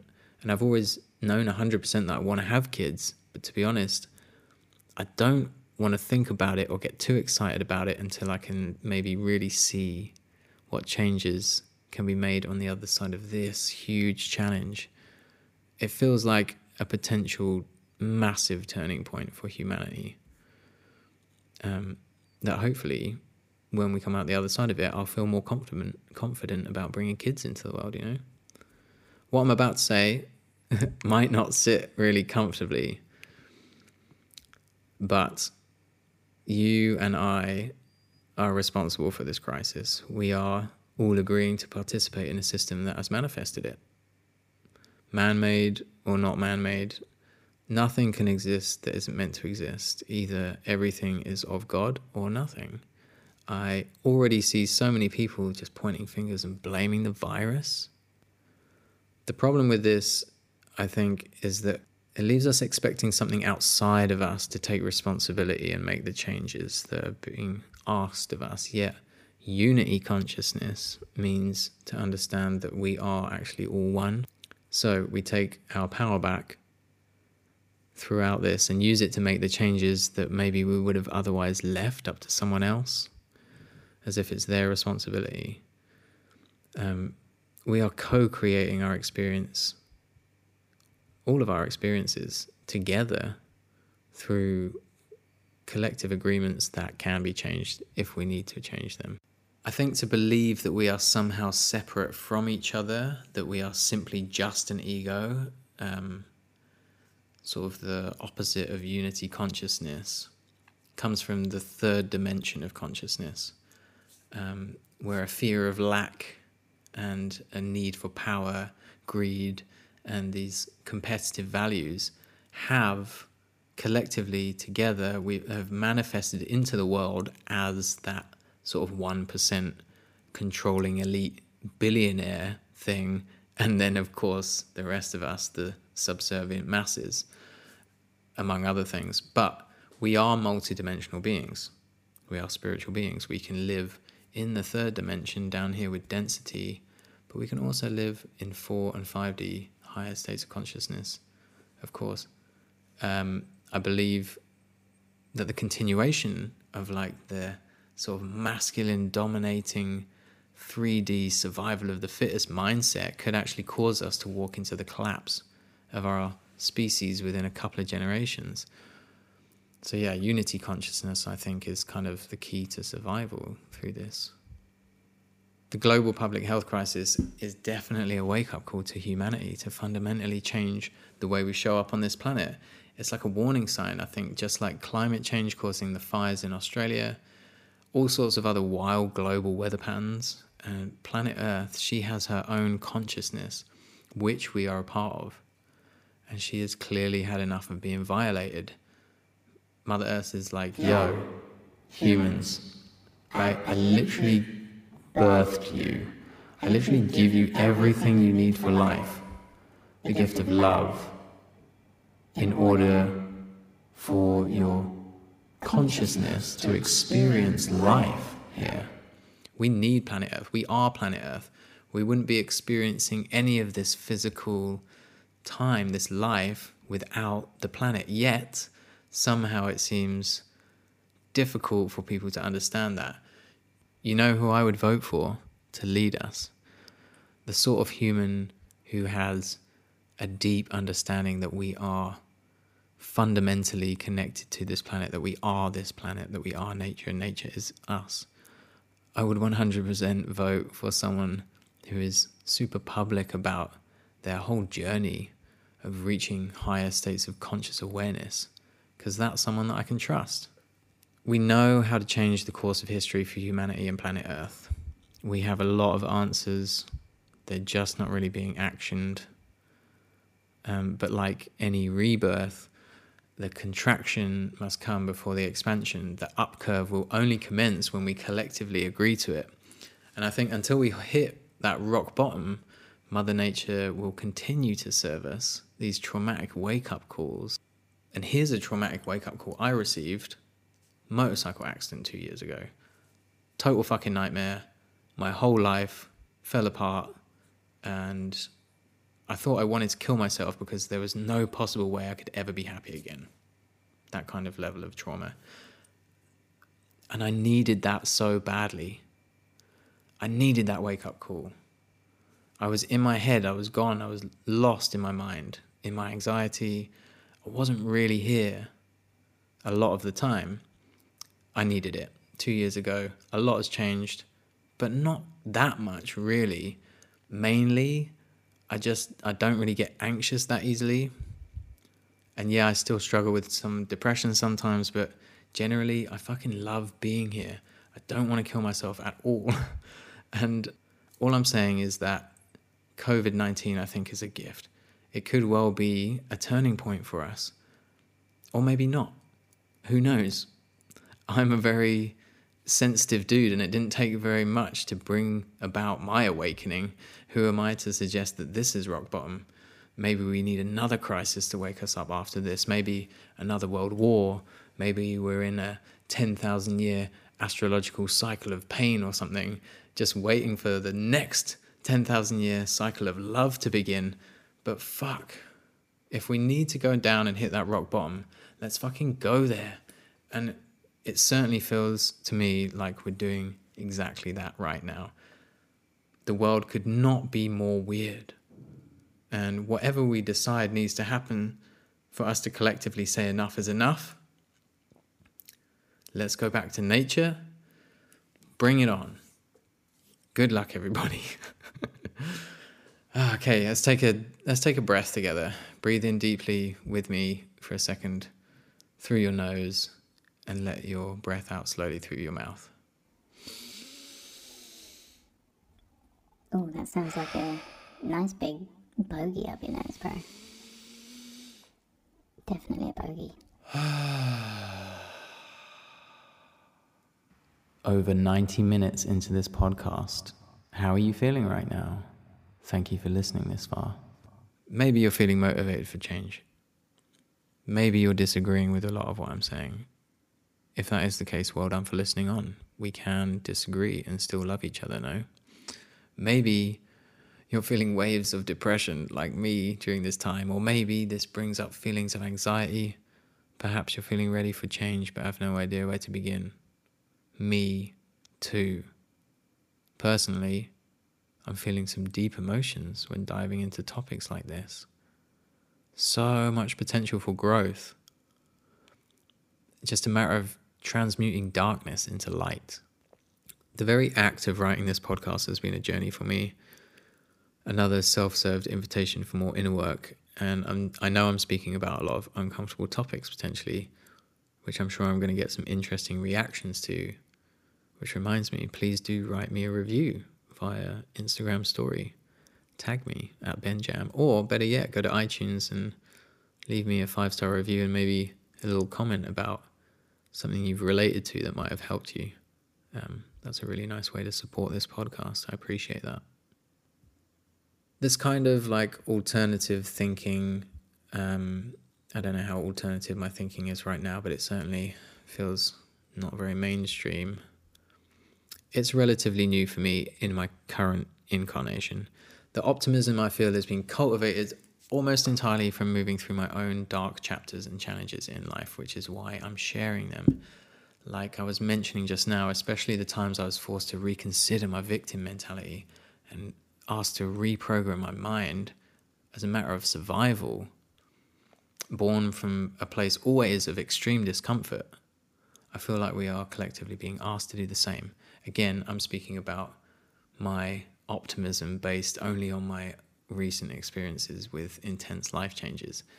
And this is simply in the hope that it might be calming for anybody listening who might also be moving through some similar feelings. Back in the day when I was most of the time playing the victim role, I was actually disconnecting myself. I didn't know that until recently, but I was disconnecting myself from source, God, spirit, the universe, Sky Daddy, or whatever name you choose to give the creator. And if you don't believe in a higher power, try a slice of humble psilocybin mushroom pie. Certainly helped me release my atheistic views. Actually, don't do that. Don't take anything I say seriously. Anyway, to disconnect from spirit is to lose faith in everything being exactly as it's meant to be. When the ego rejects what is actually happening, it's saying, I could do a better job than God. The ego is quick to categorize events as good or bad, the way things should or shouldn't be. Either way, like I said before, everything is of God or nothing. And from this point of view, there are no mistakes, so we can forgive ourselves easily and collectively. Okay, here's a quick woke bro cheat code for you. The higher self, or the soul, understands that our external world is a reflection of our internal world, both individually and collectively, and therefore, from a spiritual perspective, each moment we don't like what we see is actually an invitation to go within and heal something, taking action over what we can control internally, and then just having faith that everything externally will then hopefully fall into place when it's meant to. I've been learning to seek some refuge in this creator mindset to transcend, among other things, some of my conditioned sort of 3D programming. I'm not going to go into any more details right now. If you want, check out episode 1 of the podcast for the story of sort of why I started New Perceptions. But yeah, simply put, I was forced to make some tough choices in my life. Either take responsibility for all the bullshit and be grateful for the lessons and the mirrors, or continue to play the victim, blame outside forces for my own suffering, and ignore all the self-served invitations for growth. Have you ever seen that meme? There's a spirituality meme where there's a photo of a kid with his face in the dirt on the floor with a boot like smothering the kid's face and pushing it into the ground. I think the meme is titled like what a spiritual awakening looks like. And the second image is a zoomed out version of the first, where you see that the boot is actually like on the kid's arm and he's smushing his own face into the dirt. A spiritual awakening is really, that's a terrible like thing to do, try and explain a meme on a podcast. I'm sorry, that's probably ruined it. But what it's saying is like a spiritual awakening is really just the realization that it's been me all along and I can't blame anybody else. So to quote Funkadelic, I knew at that time that I had to rise above it all or drown in my own shit. Don't get me wrong, I'm still up to my knees in shit. It definitely takes some time to even become aware of some of the lessons that are being served, let alone learn them and then integrate them into life. This healing journey has not been linear, and my ego is repeatedly reminded that I cannot control also sometimes how my healing journey unfolds. So yeah, coronavirus is, I think, revealing all the victims and the creators in life right now. Finding gratitude in the suffering is like the joyful icing on the existential cake. The reason I mention this is because my initial response to the pandemic, I noticed, was optimistic, super optimistic compared to a lot of people. And don't get me wrong, I am not immune at all to the challenges this is creating. And really, we're only just kind of getting started on this chapter. Who knows what's going to happen in the future? But for me, well, the last 6 years, I've made a living working in the tourism industry. And pretty much all of that work has been put on hold. That revenue stream has been put on pause. And I also co-own a kayaking tour company called Atlantic Outlook down here in Cape Town. And this was our third summer season.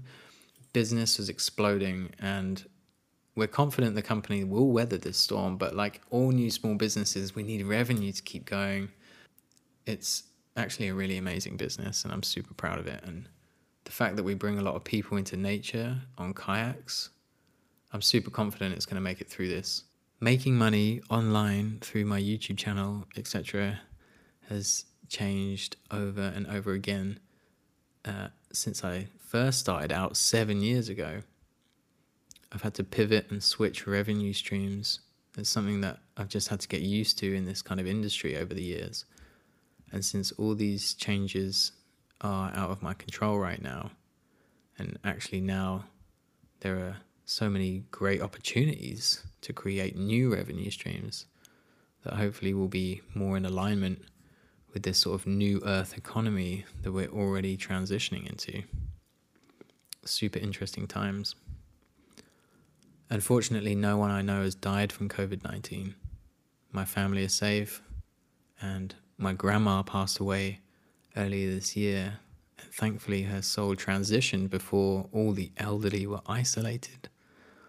There must be so many old people that are so confused right now as to why nobody can come visit them. It breaks my heart when I think about that. Let's all have extra compassion for the elderly during this time. About 2 months ago, I was also guided to start a Patreon account, exploring ways to create a community, to share more of my journey, extra content, and connect with more people and be more vulnerable, all whilst hopefully financially supporting the continuation of this very podcast and the content that I share on YouTube, which is funding my general mission to live a free life and be of service to others. I just really kind of want to have a positive impact on the world. So a massive shout out to all of my Patreon tribe. I love you. I love you all, every single one listening to this. You don't have to My love is unconditional. You don't have to put money into my Patreon for me to receive my love. Resilience, they say, is forged in the fires of uncertainty. The strength we will find during these times, I believe, will carry humanity into a new chapter of abundance. I think we're going to check in with our ego and our greed-based systems and learn from our lessons. I think many of us are going to grow and rise together. Many of us already are. Some will, of course, choose to go back to normal and maybe perpetuate their suffering and decline the invitation for growth until the next time. Hopefully, the majority will not want to go back to business as usual. Like I was saying before, humans kind of have a tendency to keep themselves in pain just because it's familiar. Sometimes the ego will try and convince us that change is just too risky. Don't listen to that ego. All right, let's switch it up. I want to talk about food for a little bit. Initially, the COVID numbers were suggesting that the elderly are most at risk from this virus, since generally they have compromised immune systems, obviously. However, more recently it's been suggested that a collapse in microbiome or poor gut health creates as much, if not more, vulnerability to COVID-19 than old age. Therefore, poor nutrition is actually leaving many people unable to fight this virus. And since our outer world reflects our inner world, perhaps this virus is actually a symptom of the collapse of the biological systems of our planet from our gut health, since it's connected to the food we consume, which alongside clean air and water is one of our most vital lifelines to Earth. It just feels like it's all connected. I've taken inspiration from a podcast by one of my favorite humans, a guy named Rich Roll. Highly recommend his podcast. The one I'm talking about specifically is called Zach Bush, MD, on a Pandemic of Possibility. I'll link it in the show notes. Highly recommend Rich's podcast. As well as this new podcast I've discovered called Third Eye Drops by a guy called Michael Phillip. Specifically, check out Mind Meld 194, Chaos, Quarantine, Love and Potential with Dr. Miles Neal. I'll also link that in the show notes. These podcasts and other content that I'm consuming that I feel is like really helpful for my journey, that's the kind of stuff that will be sharing, that kind of information with my Patreon community. If you sign up to the Journey Tribe, we have a Facebook group, a private Facebook group, where I also do weekly live streams. So rewind back in the day, like 2003, I was 17 years old and I won the Marathon Kayaking Junior World Championships, which was really the moment I kind of identified myself as an athlete. And there's a reason athletes obsess over their nutrition. It's because we literally punish ourselves in training for tiny, tiny gains over a long period of time. And aside from needing all the fuel for that exertion, recovery from training is actually where the gains are made. Nutrition and sleep make up the foundation of physical development, since our bodies need time to adapt to the physical stress. And I'm just giving some context to my interest in nutrition here. I've put myself through all sorts of food experiments in my life, some of my own and some from coaches, some more successful than others. Trial and error testing, really, from drinking full fat milk during a strength training session in the gym. Like, what the fuck was I thinking? Carbohydrate loading before marathon races, back when that was trendy, and drinking liters and liters of all sorts of different protein shakes. My poor stomach, and actually just trying to survive some of the disgustingly low nutrition food that we were fed whilst away on some of our Great Britain training camps for weeks and weeks on end. I was out there wondering why my guts were in turmoil sometimes and why I kept getting sick over and over again. And well, I knew that it kind of came down to the low quality food and the fact that I was overtraining a lot of the time. Interestingly, the year I focused on eating 90% animal products, thanks to my coach at the time, Ian Wynn, who's an amazing human, Olympic bronze medalist, amazing coach. That was the year that I won the Senior Marathon World Championships in 2010. Obviously, it wasn't the only factor, but focusing on my food more was the foundation of the consistent training I was able to do in that winter before the super successful season. I've since tried veganism also, which I've found challenging but incredibly rewarding, mainly plant-based with a couple of eggs every now and then. That was working for me for a long time, and that's kind of still what my body really asks for most of the time. It's just veggies, lots of veggies. And I'm most of the time I'm mainly plant-based, but my body has been asking me recently to experiment again with eating some meat. Anyway, my point is, I've always had an interest in nutrition. I feel like I'm very connected to the food that I eat now more than ever. I think now, like with gut health being linked to immunity to a deadly pandemic virus, I think it's really important to explore what it really means to like participate in the modern food chain. That's kind of why I want to talk about food. And so with COVID-19 challenging our immune systems and our economy-dependent food supply, suddenly where our food comes from and how we acquire it is becoming a priority conversation, as that's got to adapt and change.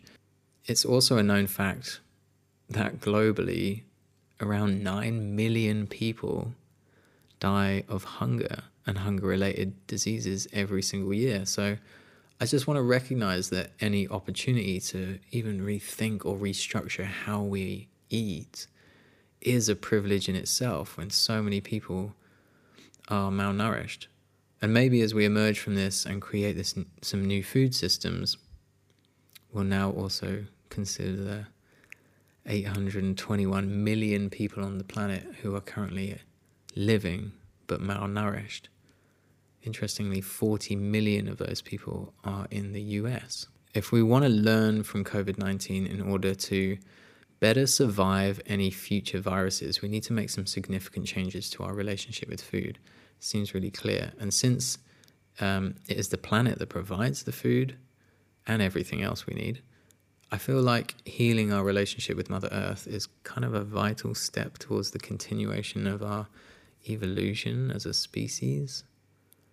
Right now, we are being kind of directed away from consuming more than we need, cutting back a little bit. And in this process of reduction of both food consumption and waste, we might discover that maybe it is actually possible to feed everyone on the planet if we decide to make the changes required to step into that reality timeline by giving more of a fuck about other humans, all humans. I can imagine in the future, as we move towards autonomy with our food and I guess also the economy, that there could be room to build some amazing initiatives that are set up purely with the intention of helping to heal multiple aspects of our society. Let's take homelessness, for example. Since we're also on the topic of food, maybe it could be rad to educate and employ homeless people, if they want to do it, in actually growing produce locally. Being homeless, I rate, is a pretty traumatic experience, let alone the experience of the journey that a soul would go on to find themselves on the receiving end of this system in so much discomfort and danger and without any kind of security, no home.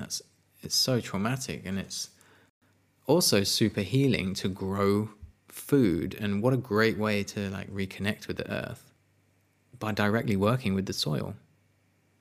Of course, this is just a random idea, but imagine being able to employ people to heal themselves somehow and at the same time heal the earth and community through well, really through equality and growing food. Local communities could support these initiatives by buying the produce from the little local farms. Unemployed and homeless people maybe get a chance to participate in this economy in a way that might also make them feel like they have a purpose that is massively respected and needed in a community.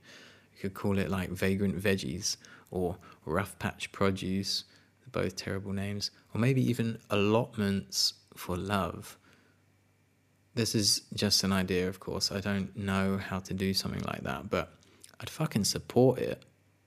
And I love chatting about ideas. It's one of my favorite things to do. I'm certainly from now on also going to try and buy my veggies from local farms or markets whenever I can, and then directly support the systems that are less likely to collapse when the next crisis inevitably hits us. Guys, I love chatting about ideas. Any of my close friends will tell you that I am not afraid to explore an idea, especially when I'm high. I believe ideas have their own consciousness and they want to be manifested. So we receive this idea in the back of the head, maybe, and my ego claims it and goes, hey guys, I just had this awesome idea, listen to me. Meanwhile, what's actually happened is Source or God or whatever has decided to gift me with an idea with its own consciousness in the hope that it will be manifested from the thoughts in my head, in my mind, actually into physical creative action through the vessel of my human body. So when it comes to ideas, don't be afraid to let your imagination kind of decode these ideas that are coming in, that want to be manifested and co-created, birthed into this physical realm, a collaboration between you in your temporary spacesuit and Source or Spirit or God or the universe. That's art, that's creating, that's the divine action that comes through us from taking an idea that's been gifted and manifesting it and creating something that other people can experience. Besides, who are we to let the stubbornness of free will control the destiny of a whole species? In each of us, I reckon, is the opportunity to manifest such impactful ideas, especially when we get together. Whatever the lessons are that COVID-19 is serving us, maybe the key to learning is actually surrendering to just being guided, to almost get out of the way. So in this, I think, are many great opportunities to celebrate these new ideas that serve to make us feel like love is winning in the world. When we collectively manifest ideas that really change people's lives for the better, it makes us feel amazing. Here's a great example, and you might have seen it in the vlog that I put out recently. When I was in London, I was in a toilet, and you don't need to know where the toilet was or anything, but there was the toilet roll in there. On the packaging, it said 50% of the proceeds of this toilet roll go to building sanitary toilets in places in the world that need toilets, that don't have sanitary toilets. So we all wipe our asses. So why are we buying toilet roll where 50% of the proceeds don't go to helping build toilets? Like, these are really cool ideas. Let's all just vote with our money and buy the toilet roll that helps people. And I just am really excited about moving into this sort of age where we can create sustainable businesses that also serve humanity. So yeah, great opportunity to celebrate new ideas. And by putting energy into the compassionate ideas that help people who need help, I think we're then participating in stewarding the energy of love that I think will reshape the way that we treat each other and the planet. So this chapter is kind of unearthing all the ways that we've been neglecting to look after those that need help the most. But sometimes we need to shine a big fuck off floodlight into the shadows to see the growth that is available to us. I fucking know that's what's been happening for me. I'm in my little reality tunnel over here. And yeah, it's not comfortable or easy a lot of the time. I mean, with this journey, it does get a little easier over time, I guess. But yeah, I get a lot of ideas come to me, and most of the time I don't put much physical energy behind them, and it kind of frustrates me. But something I'm learning is to not feel guilty about it. I have a tendency to put a lot of productivity pressure on myself. That's a real thing, especially during lockdown, especially with so much privilege.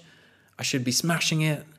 This is like the do energy that I'm trying to navigate. Anyway, let's come back to the topic of fear for a second. We're going to keep talking about food later. Realistically, all of our immune systems are going to be challenged by coronavirus. There is plenty of evidence also to suggest that when we're in the vibration of fear, our immune systems are significantly weakened. So, couple the emotion of fear with our unimaginably powerful minds, and we manifest our reality based on the programmed agreements and beliefs of how life works. I think there's an interesting topic of conversation to be had around the notion that fear could well be a key component in the spread of a virus, since the virus also thrives on hosts that have low immunity. We also know that we are navigating the age of fake news right now, the fertile ground, of course, for cultivating fear through our screen addiction. More often than not, the purpose for mainstream media is actually to propagate nationalism, is to spread and breed separation and continue this old us versus them story with an intention of then being able to control the public's reaction to an emergency situation like a pandemic. And we know fear is a low vibrational state, but it's not one to just ignore, of course. All emotions are to be honored, all of them. However, fear is a short-term emergency mode that is incredible, actually. And it's enabled humans and all other animal species to survive since the dawn of time. It's really helped us, but it's a loophole in our biology that politicians rely on to create a tribal us versus them mentality, which I think is mostly a big circus to kind of distract us from some gnarly shit that's no doubt going on that we have no idea about. I think most of us have probably felt and have known for some time that the information we receive from the mainstream media is tailored to fit the agendas of the corporations who own and distribute this so-called news. And anyone who's interested in maintaining sovereignty in their mind, emotions, and actions will intuitively sense the misaligned information and choose not to agree with it, and just observe this weird light show without getting hypnotized by it. Not only does fear bring us together to help fight a common enemy, but it also makes us incredibly easy to manipulate. It's in our nature to turn to leaders that we trust to guide us to safety. That's how we work together to survive. However, the humans that are currently running the show are clearly not very trustworthy. And we know that also on a biological level, the vibration of fear sends all energetic resources into survival mode, which shuts down, among other things, our immune system. Not at all what we want during a pandemic, yet this is the energy that's being transmitted. So keeping this in mind and observing the way that the news is presented to us, it feels like on the one hand they are saying this virus is terrible, we will save you from it, we want the best for you, please trust us, and yet at the same time quite obviously creating fear that they must know is crippling our immunity. It just seems backwards, like it actually doesn't feel like real life sometimes. I'm kind of baffled at how this is all perceived as normal. And at the other end of the emotional spectrum, at the other end, we have love, compassion, hope, gratitude, willpower. And from these high frequency, heart-centered vibrational states of being, we can be more present, less in our minds, able to make rational, informed, and compassionate decisions. And we are much stronger together. And when we take care of each other, this is us living far from this illusion of separation. We are a lot less easy to manipulate or control. It's far more easy for us to identify what is healthy for us, and we look out for each other. And when we lead from the heart, we aren't in competition with each other, and our immune systems aren't being shut down, and we trust our intuition way more. We trust ourselves.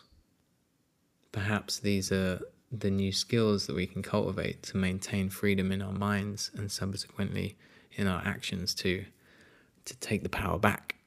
That means to live presently, moment to moment, and to feel the messages that our body is giving us.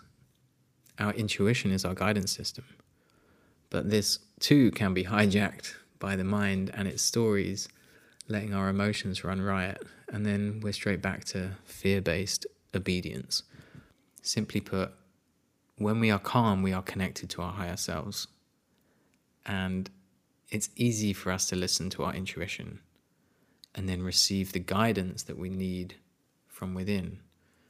And then it's much more easy also for us to separate the truthful information from that which is trying to manipulate and control us. I know that although my mind is a wonderful part of my body, I am not my mind. I am also not my thoughts, but I am actually the witness of them. And from the place of witness, I can then choose how to respond. Of course, we trust our instincts. When we jump out the way of a car that's run a red light, there's no questioning it, no need to rationalize. The body, hopefully, just moves the fuck out of the way. And it's like you weren't even in control in that moment. It all just kind of happens on its own. We trust that level of intuition.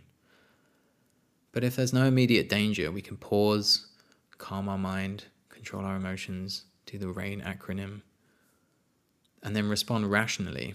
Now, this is a skill that I'm still learning through meditation and mindfulness practice, and it's something that can be practiced in any moment throughout the day, constantly. It's just kind of doing life, really.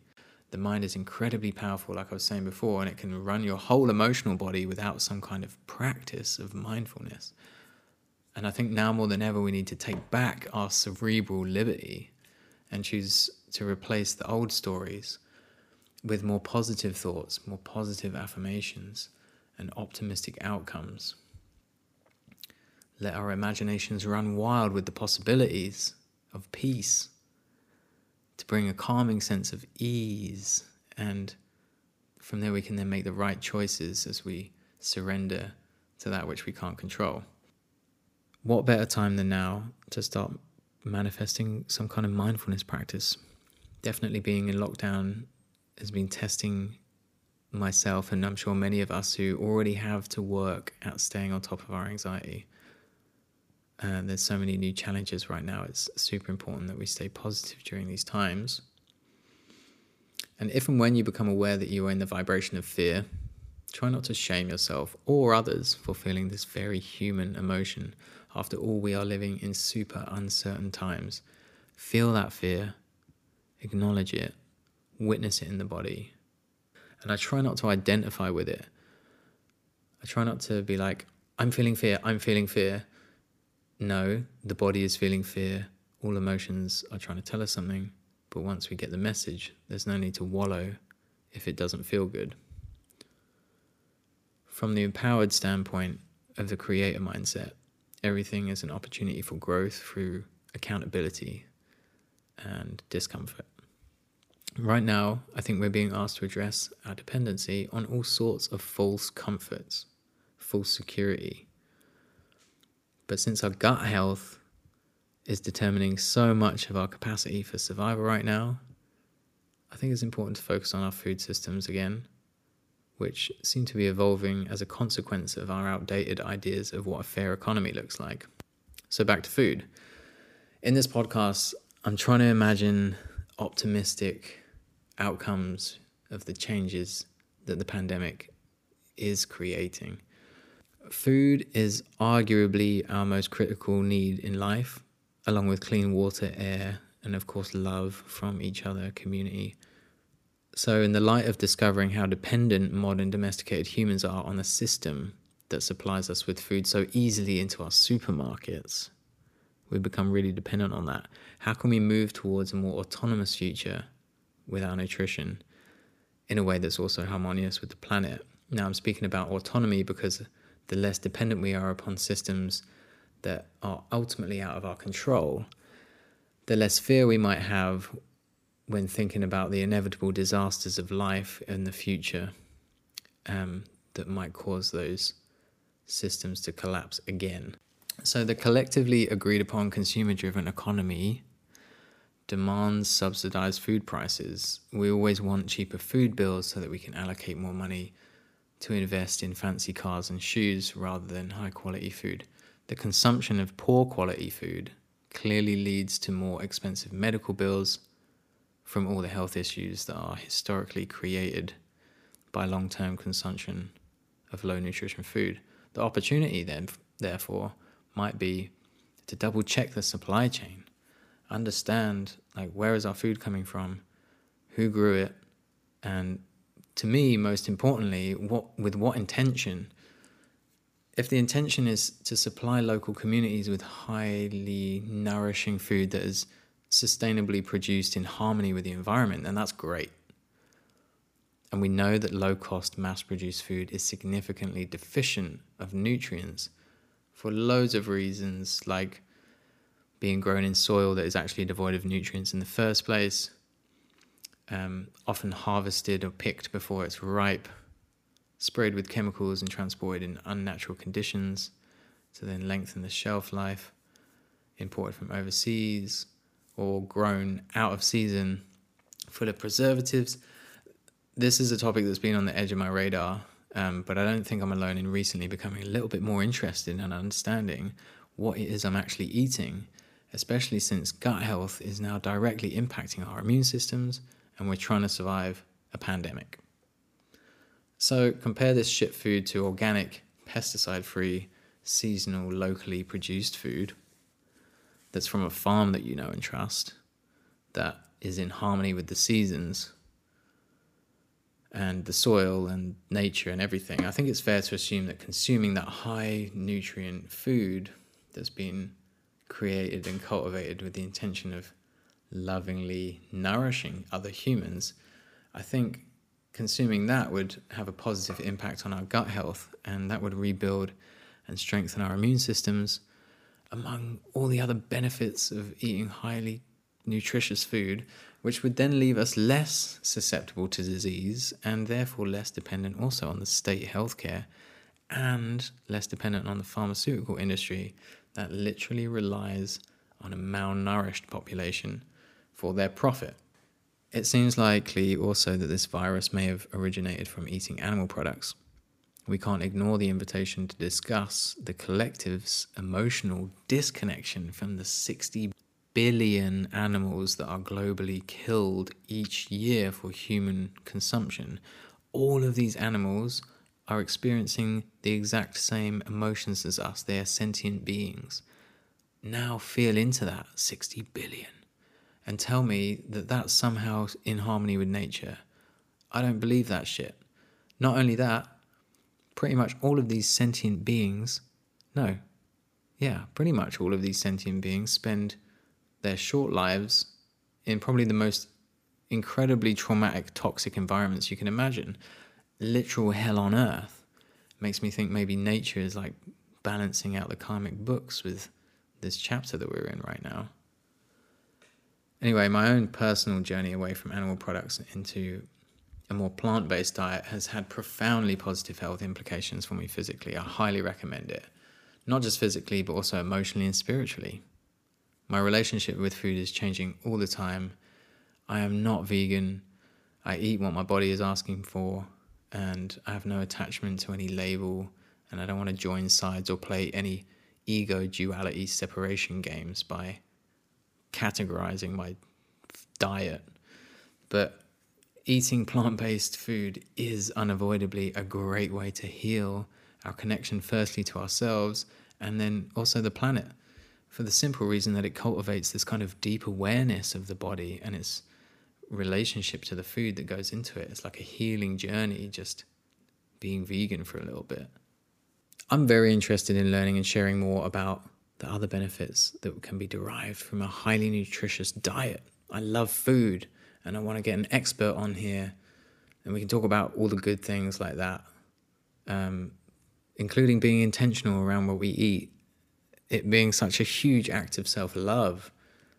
And I guess what a privilege. Let's check some privilege right now. What a privilege it is to have the time and energy and resources to nourish our incredible bodies with any kind of self-love.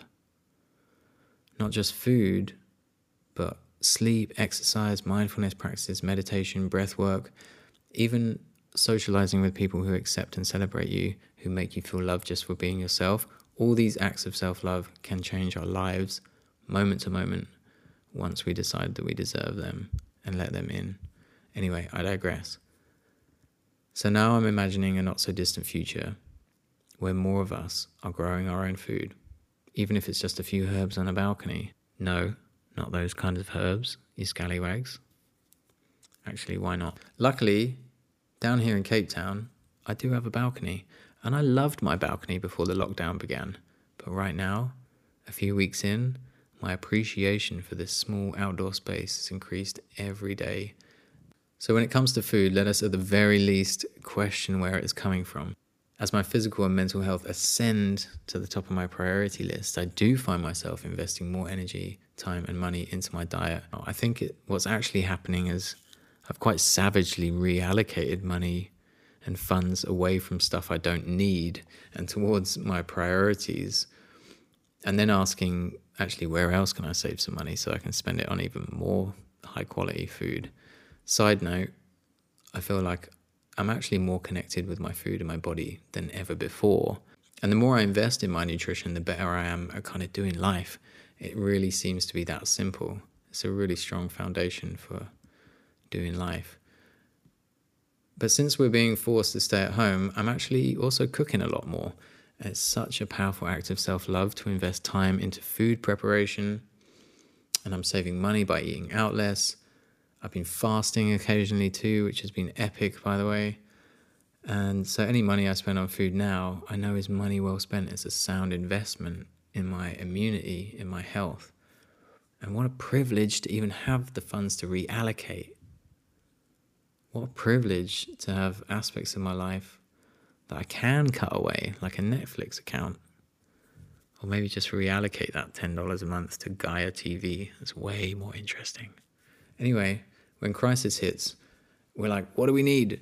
What do we really need? Clean water, good food, air, shelter, love. We need each other. We don't really need a big-ass TV. And it seems kind of weird to spend like $150 on sneakers right now. Like that seems to have like fallen away on the priority scale. Especially since we're just staying indoors and like, well, maybe $150 on slippers, like some beautiful little indoor foot warmers. That makes more sense right now. But do I need a swanky car on finance? Economic growth, of course, is dependent on our belief that we need these things to be satisfied with our lives. Now, I don't want to shit on the creative side of fashion. I love expressing myself through the clothes I wear. Fascinating. But it's really kind of become like this gross ego game from my perception of it anyway. And let's be honest, if you're spending $250 on a t-shirt that has the word Gucci on it, it's likely because you think you need other people to see you as financially successful and therefore important. And it makes sense. And fuck, it works. Money is power. We are all participating in this economy, playing the game to survive. But when you need a $200 Supreme t-shirt to feel powerful, that's when I think the economy is starting to play you, playing on insecurities. I think that's pretty much how the game works. And there are many people making moves in the fashion industry right now, holding a more eco-friendly and ego-friendly, ethical vision, just like Stories Behind Things. Go check them out on Instagram if you're interested, at Stories Behind Things. They're a really cool movement celebrating sustainable fashion. And I guess my point is that right now we have a chance to ask, like, what is important to us? Because if, like me, you still hold some attachment to owning material things in order to feel successful, that's definitely something I feel.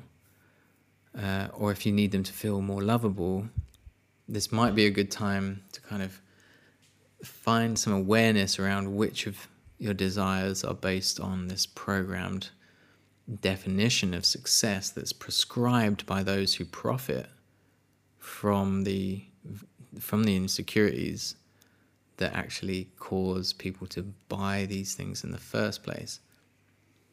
Maybe now's the time to let that one go. By all means, buy whatever your heart truly desires. Like, I'm not telling anybody what to do in this scenario. I'm just kind of making some suggestions. But yeah, I think we're moving into a chapter where we don't really need to participate in the low vibrational games of an economy that's profiting from our insecurities. Have nice things. Have whatever you want. No shame in our divine desires, especially if you've got money coming out your ears. And I want a fucking Tesla one day for sure. And I want a house with a swimming pool in and a sauna. But I know that my feeling of self-worth is not dependent on having those things. So yeah, I think COVID-19 is an opportunity to kind of reflect on what is really important to us moving forwards. When I think back, personally, to all the money I used to spend on so much shit I thought I needed, I have to laugh. Because I've forgiven myself for my lack of awareness, and since taking responsibility for that half-blind obedience, my search for happiness and social validation through the abstract collective dream of material wealth solving all my problems. And thank fuck I never got into the shoe game, although I almost went there, and I might still have to go there. It depends how much money I'm going to earn in my lifetime. I fucking dig shoe design. I also really enjoy cars. Oh, and I fucking love my gifted Omega Seamaster expensive watch, which just works all the time. It's a beautiful watch. It makes me fucking feel like James Bond. Big fan. None of my human desires are to be shamed. They are part of my story. I'm just now becoming aware of which ones are needed and which ones, like my expensive watch, simply make my ego feel important and successful. Okay, so since being in lockdown, I've really started to understand how much I took for granted being outdoors in nature, and how uncomfortable it is for me to have to stay inside in isolation for long periods of time. I'm extremely grateful for each moment I get to spend out in nature now. Here in Cape Town, I'm usually swimming in the Atlantic Ocean every morning. I'm hiking the mountains.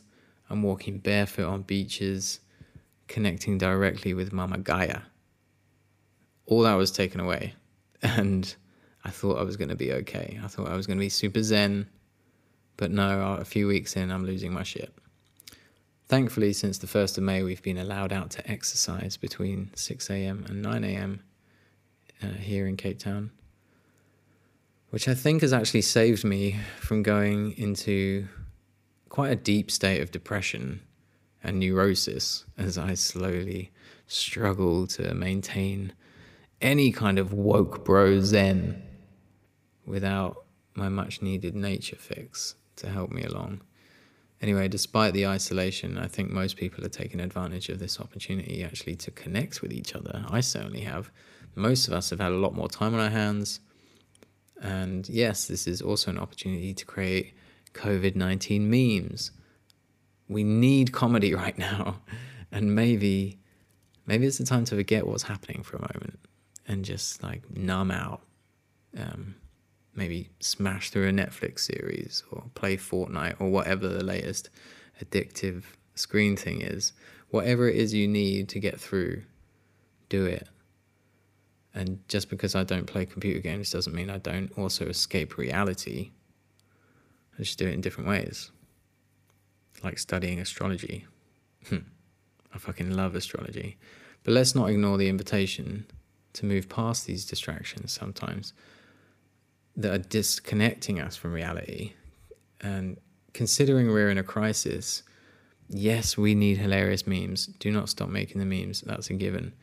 But what happens when we move away from the comfort of the distractions that we put in front of us and actually take the time to sit with ourselves quietly? We definitely need each other more than ever. So thank God for all this technology that is allowing us to stay in communication with each other despite geographical distance. I'm certainly feeling super grateful for being able to FaceTime or Zoom call whilst in isolation. It's weird not being able to hug people, but can you imagine navigating this pandemic like 20 years ago with dial-up internet and text messages that cost like 5 pence a go? In this post-COVID-19 chapter that is approaching, I think the invitation is going to be to go back to a more simple life and really find joy and happiness in the small, simple little moments that are eternally going by. And to feel warmth, the deep warmth of gratitude for the things that we previously maybe took for granted just a few months ago. There really are like infinite possibilities within each moment from which we can find gratitude. Each moment is an opportunity to arrive in the now and feel into that fact that we are here right now, and you have life force energy running through a biological miracle that we call the body. Your heart continues to beat all by itself. You don't have to think about breathing the air that we need to sustain life through the constant supply of oxygen that comes from plants that we share this planet with. Luckily for us, our weird little squishy lung sacs keep hoovering up the air, and somehow it takes the oxygen molecules out of each breath and puts it into our blood that our heart pumps automatically around our body up to our brain, where the red liquid knows where to drop off the oxygen and then remove carbon dioxide in order that we sustain consciousness and survive, all whilst having self-awareness that this is happening constantly with no apparent exit from this incomprehensible experience that language is seemingly unable to substantiate. Our fucking skin regrows itself, guys. Our ears, okay, I'm sounding crazy now, but like our ears can locate sound 360 degrees relative to our position. Is that not a miracle? Our eyes convert light frequencies into information that our brains can interpret so we can fucking see where we exist in this third dimension of space in order that we survive longer. Oh, and we can recreate human life through what is, in my experience, the most pleasurable thing we can do. Smush our genitals together. Yeah, life is fucking wild, and we are here for it, feeling grateful for it all. It can be so rewarding when you just strip it back and make it a little bit more simple. Okay, story time. Recently, when my own life didn't feel like a blessing at all, cue sad music, I was pessimistic about my journey and very regretful in my choices and feeling like the victim of my life. I didn't believe I would ever feel okay again, and I still feel like that sometimes, but nowhere near as often, and I don't dwell in those lower frequencies if I can help it. Whenever I feel depressed, the same sort of pattern presents itself. Usually my ego is resisting some changes that need to happen in my life, and the ego, of course, is here for survival. It would rather barely survive in the known than risk moving into the unknown and potential death to an aspect of my identity that I find comfort in. Every time I have to let go of something that isn't serving my recovery in my healing journey, that journey towards peace and happiness then continues to proceed forwards. Easier said than done, definitely. And it can take some time to even become aware of what change looks like in terms of big life choices. But I've also come to realize that, fuck, this is the game that I've chosen to play here on Earth. along with all my brothers and sisters, you guys. We're all just out here doing our best and all just kind of finding out how to do the right thing, moment to moment, day by day. And what I can say from my 2-year excursion away from the conventional approach to being a human is that I love being on a mission. I love seeking a much deeper and more fulfilling human experience for myself. I love to try my best in navigating from a place of love, and always with the intention of being present for as much of this unfolding gift called life as possible.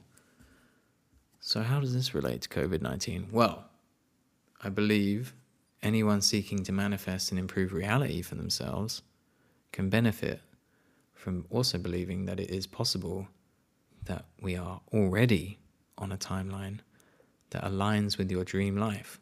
You are exactly where you're meant to be right now.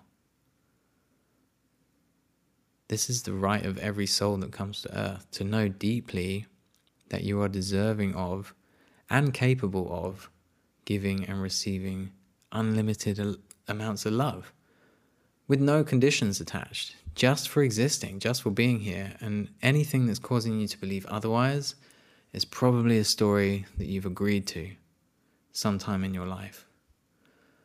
But these stories can be rewritten if you want.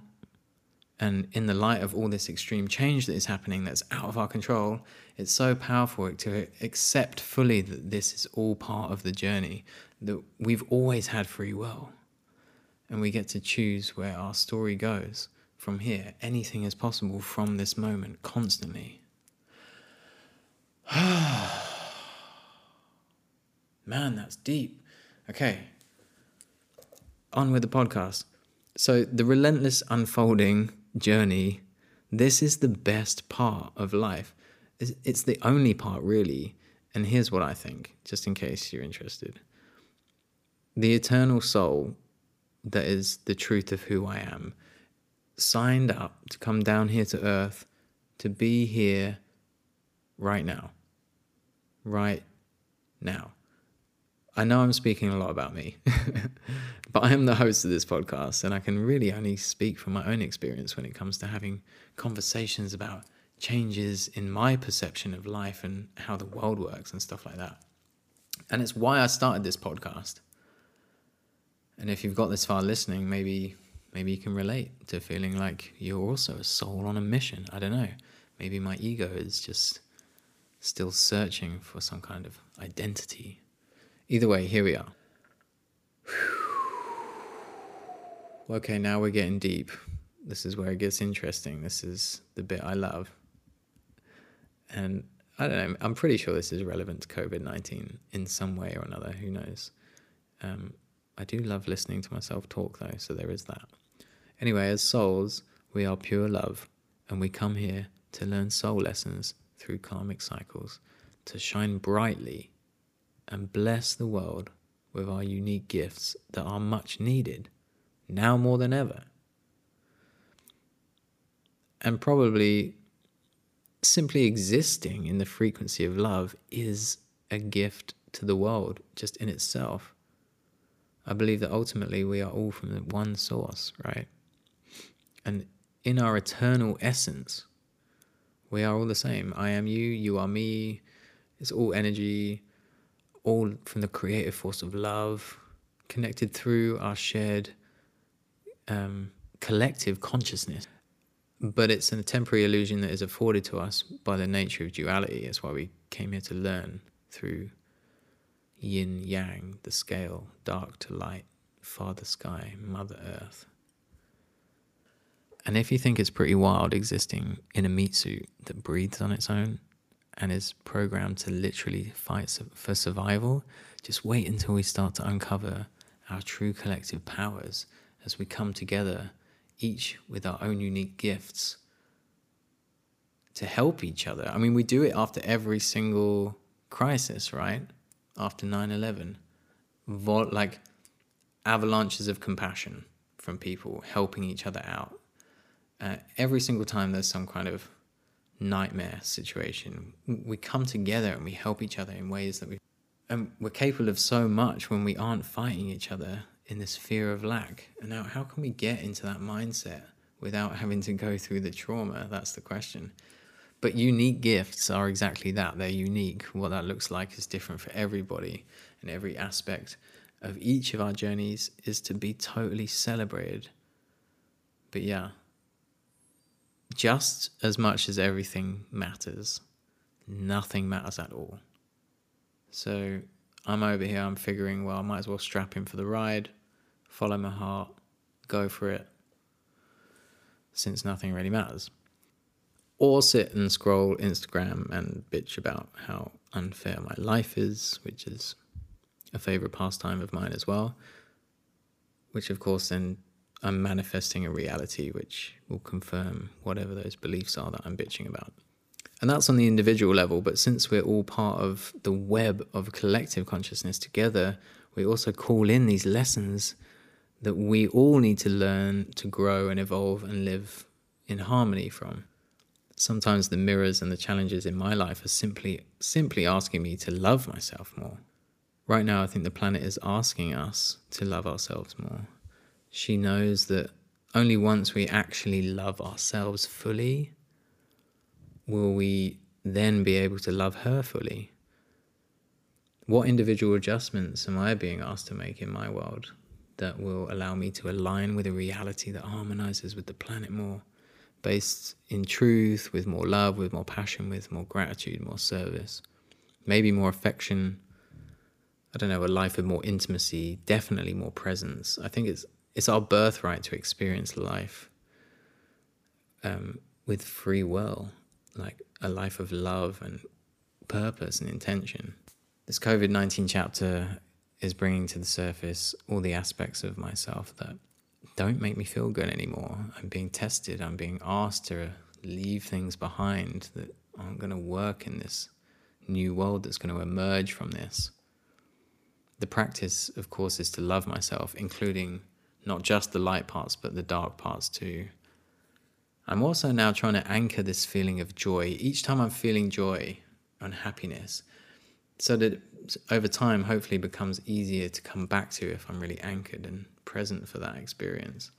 I'm also bringing love to all the tender parts of me that need healing right now, all the compassionate, empathic aspects of me, and all the selfish, egotistical parts that I've needed for survival until now.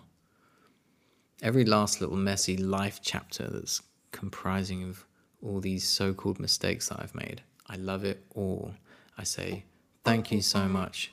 You've gotten me this far. I love you. And then I let them go. So as I feel into this collective experience, I kind of have to lean into optimism, because the weight of pessimism is really heavy right now, and I don't think it's healthy for me to hang out there. So with an optimistic, heart-centered feeling, let's imagine what kind of reality we would choose to move into here on Earth if we had the choice of anything at all. Because if I've learned any kind of woke bro cheat codes about manifestation, it's that it starts in our creative imaginations.